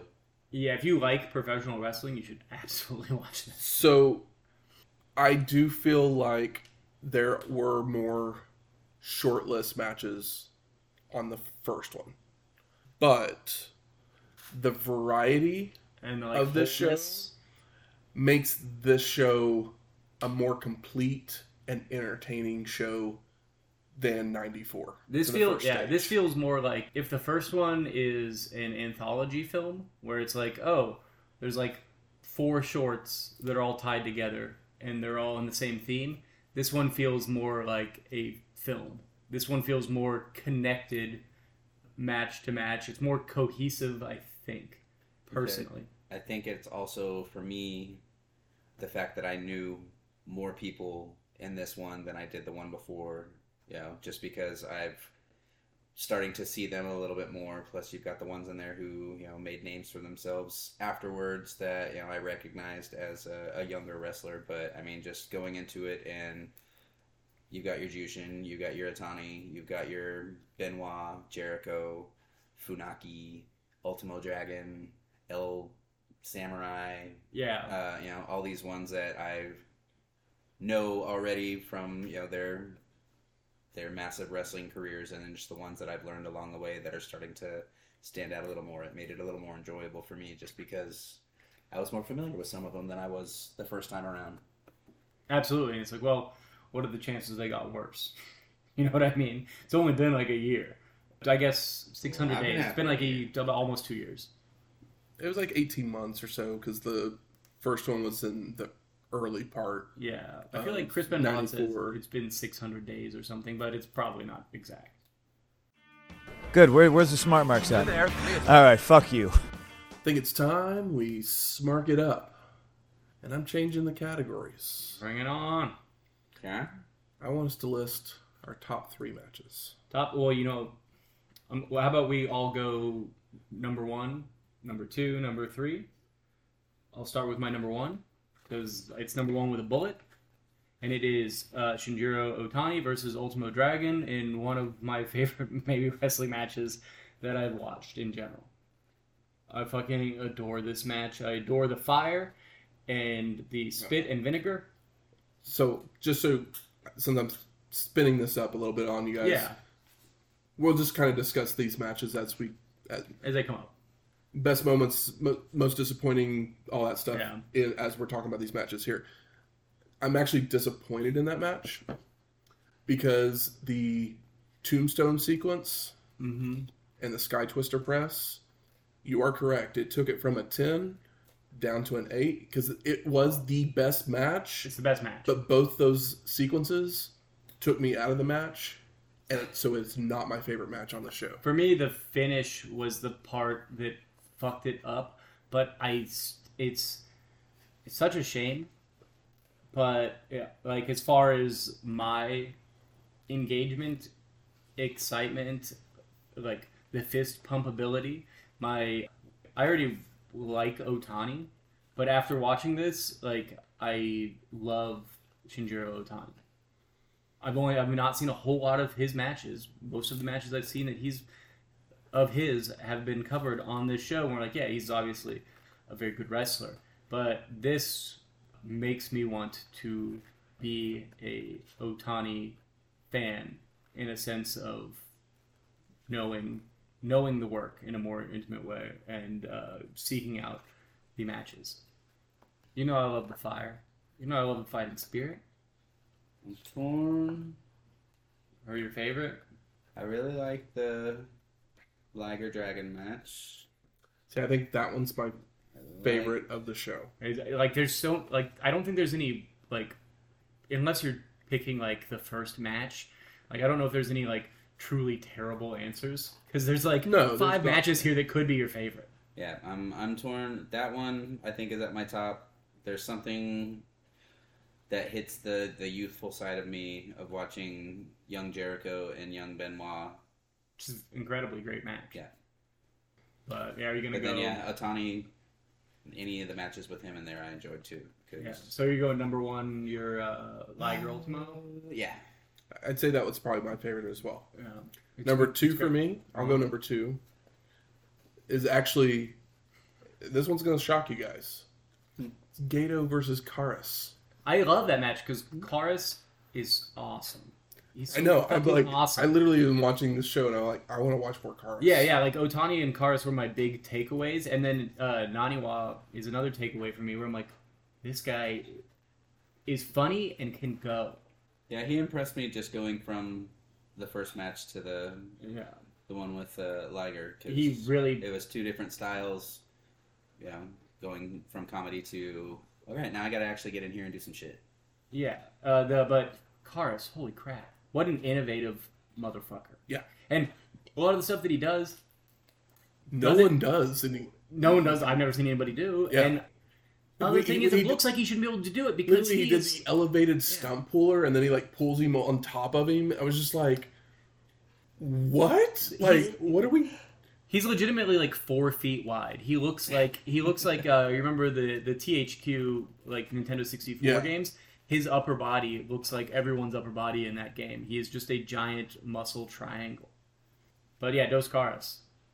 We're handing out most surprising awards. It probably goes to the Gato won. No, yeah, but Because Gato is much more improved than he was the previous year. Yeah, but the positive, like if it's like, you know, the positive surprise is like, who the fuck is Dos Caras? Yeah. And why the fuck have I never heard his name before? I'll even tell you my third one because I'm just for it. And it's the other Otani match, Otani versus Masaki Mochizuki. Yeah. Like Mochizuki came out like hitting hard. I expected him to I knew Otani hits hard and goes hard and just goes hard, but this other guy came out and I had no clue who he was. Same. And I was just like, oh, we're just gonna do this. I think that my assumption is that he's a younger guy, and he's like, I have to, I have to meet Otani where he lives, and he lives in the world of fucking slapping a motherfucker in the face, because you have to slap a motherfucker in the face. So yeah, I mean, Otani, it's hard to be like, oh, who's the best wrestler of the night? It's like any of these guys that got to a second match put on an incredible fucking 2 nights. It's one night. I mean, it's all in one it's night. 1 night. Yeah. It's one fucking night. And there's only one person that looked winded, and he's the one that's in the least good shape. And he had to fucking go with Liger at the end. Like, you know what I mean? It's like, yeah, it's like, of course that's the guy. If I was to name a performer of the night, it would probably be Gato. You think so? That was my choice. Really? Either Gato or... I just thought Gato sold me in every single match that he had. That like he was getting his ass kicked and he figured out a way to win. Yeah, I think that the like character performance is really good. And when it was over, I was like, it should have been anybody but Gato at the end. And then days removed. There's so many people that have that opinion because they just know Gato from all the other bullshit that he does. But my opinion over his career, like after like ruminating on it, is that this guy is underdog. He obviously is not the better wrestler. He just got the better of him and like pulled it out, which is something that I do love. But like while I was watching, I was like, shouldn't this be Ultimo? Shouldn't this be like Otani or like, you know, Pegasus? Like, but Gato, it's not like he didn't do it. He just didn't do it as crispy, as well, as clean as those guys did. But that adds to the realism that I'm always like pioneering and pushing for. Mm-hmm. So like in hindsight, I like was like, oh no, like maybe it wasn't an act that he wasn't able to do those things that clean, but it adds to the like, you know, triumph of his performance in that same way. Because it's not like he's a bad wrestler. It's just kind of bizarre that it's like, oh, Gato and Liger, but then Gato is like slopping around and still pulling off the move. Like he doesn't miss the big moves; they just don't necessarily look great. Which is fine as long as it looks like it hurt and it looks like it hit. Then sometimes that slop is nice. It's like when there's a botch that's recovered and it adds to realism. So in hindsight, I'm less upset and honestly happier that Gato was there than I thought that I was, even when I turned the show off. Any other opinions you guys want to throw out there? Didn't expect Naniwa to be fucking ready. That Naniwa Liger, like I thought the first match was the first match was fun. I liked it. I had a lot of fun. It was with a perfect start, honestly. But then when Naniwa faced Liger and like it was still fun, but Naniwa turned it up a notch as well and showed that he could go. He jump started him, Pearl Harbored him. He was like, "I gotta go." It's Liger. Oh damn. Yeah. Yeah. He's more than just comic relief. Yeah, it's not Yano. Like, No. Or, like, yeah, he's not doing comedy because he like, is an okay wrestler. He's a good wrestler that is just kind of a goofball. We're just talking. We're just talking, okay. really. We're just jawing about this incredible show. You can throw out anything you want. I would say I'm just, as much as I enjoyed the Mysterio and Psychosis match, I'm done seeing Mysterio and Psychosis fight each other and only each other. So I'm ready to see them. Yeah, this feels like new mix-ups. The end of like a trilogy that's from different spots. You know. Yeah, because Like- they've basically had a worldwide feud, and They have. it's time to They've fight somebody else. They've shown up in all the places that they need to show up to prove to everybody what they can do, and I'd like to see them wrestle other people. Yeah. But I'm ready. not gonna skip through one of their matches. If Oh. the next show No. has a I'm by no Mysterio means Psychosis ready to match, see Mysterio be lawn darted into the side of a trailer. But no, absolutely not. I'm just ready to see him go in there with a Mikey Whipwreck or Yeah. I also a Saturn or something. loved the. I mean, obviously this is incredibly a hot crowd, and it's a war promotion, so it was fun to see who got the tops and like some of the cheers. Like there's some Otani cheers in the Dragon match because like Otani is like, I don't know if New Japan was.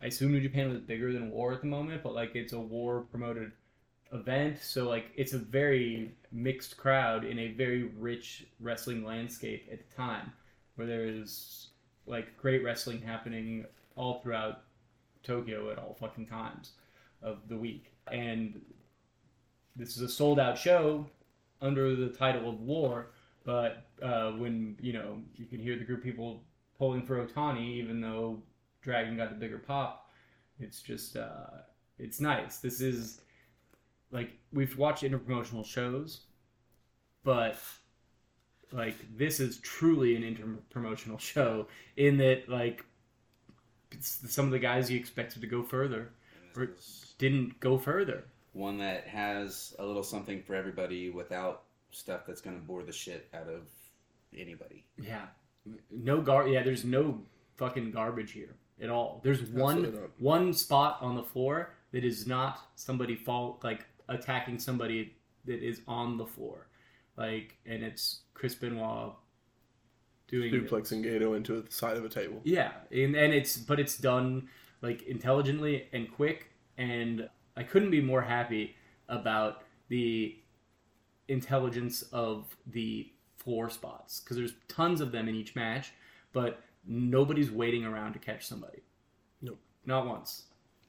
And everybody's at the top of their game. Like, everyone knows that this is potentially the biggest night of their career, and for most of these guys it is. It's 11,000 people. These guys fucking got paid.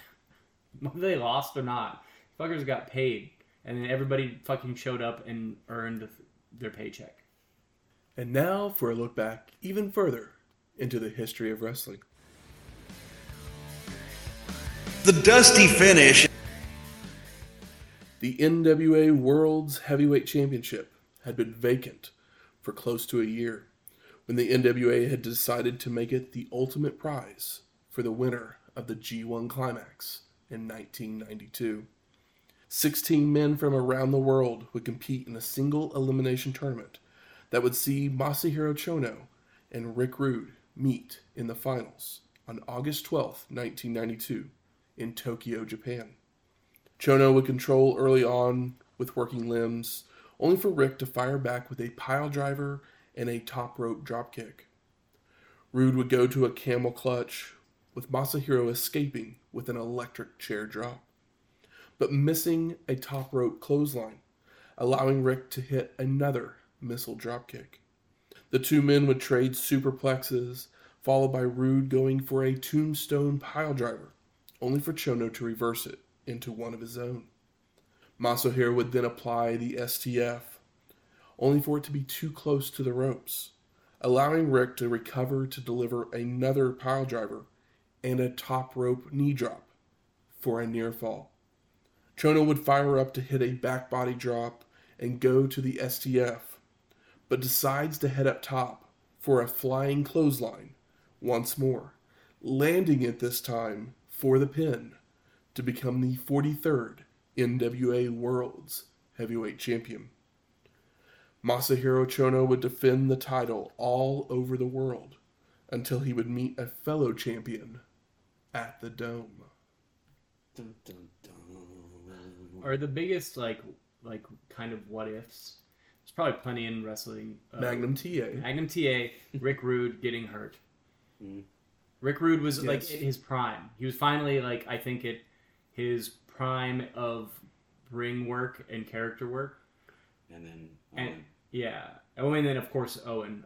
But yeah, obviously Owen could call. I was going to say either the screw job or Screw the job is curtain a call. Screw job is a big one for sure. Curtain call also big, but I mean, feel like TA Because if could the curtain call hadn't happened, Triple H Triple wins H that year wins. instead of Austin. yeah, Austin may have never been a thing if not for the curtain call. he would have found a way.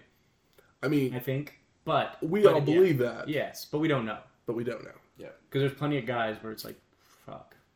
Yeah, Bret Hart dying in WCW is something that I think about a lot, and it hurts.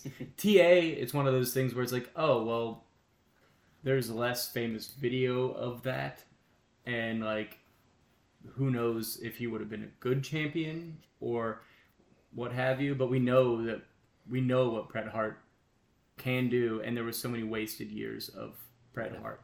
What if Marty Jannetty sent Shawn Michaels through the barbershop window Um, instead? Marty Jannetty still would have had a drug problem.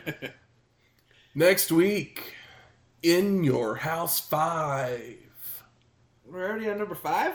We are. Hot diggity dog. They're quick. They started nice, and they've been pretty mediocre since. Maybe 5 will step up a notch. I mean, That's we'll get a Brett title match. it's true. It's always a plus. We'll have a Diesel title match. It's I not. don't think. I imagine it's not against Diesel. It Don't is tell not. me it's not. Don't tell me it's against Diesel. It is not. It's already looking up going into it. It's a rematch from a couple years ago. Sounds nice. I think I have an idea. Music from this week's show is the War theme song. And Jushin Thunder Liger won our main event and the tournament. So we play his theme music, Akari no Jushin by Yumi Hiroki. If you like this episode or any of our other ones, please go out there, rate and review us on iTunes, Stitcher, Google Play, or wherever you find your podcast at. Do as Michael says. 5 stars or no stars. Watch this 5-star show. Then come back and listen to this 5-star show. And if you have any questions, comments, concerns, Recipes. Guess where we're going? We're going to Philly. No, we're not going to Philly. We're going to Pennsylvania. Close to Philly. Philly. No, we're going to Hershey. Well, you can just get some chocolate. We've already done Mediocre chocolate. Yeah. So if you're familiar with Hershey, send me some ideas. Drinks.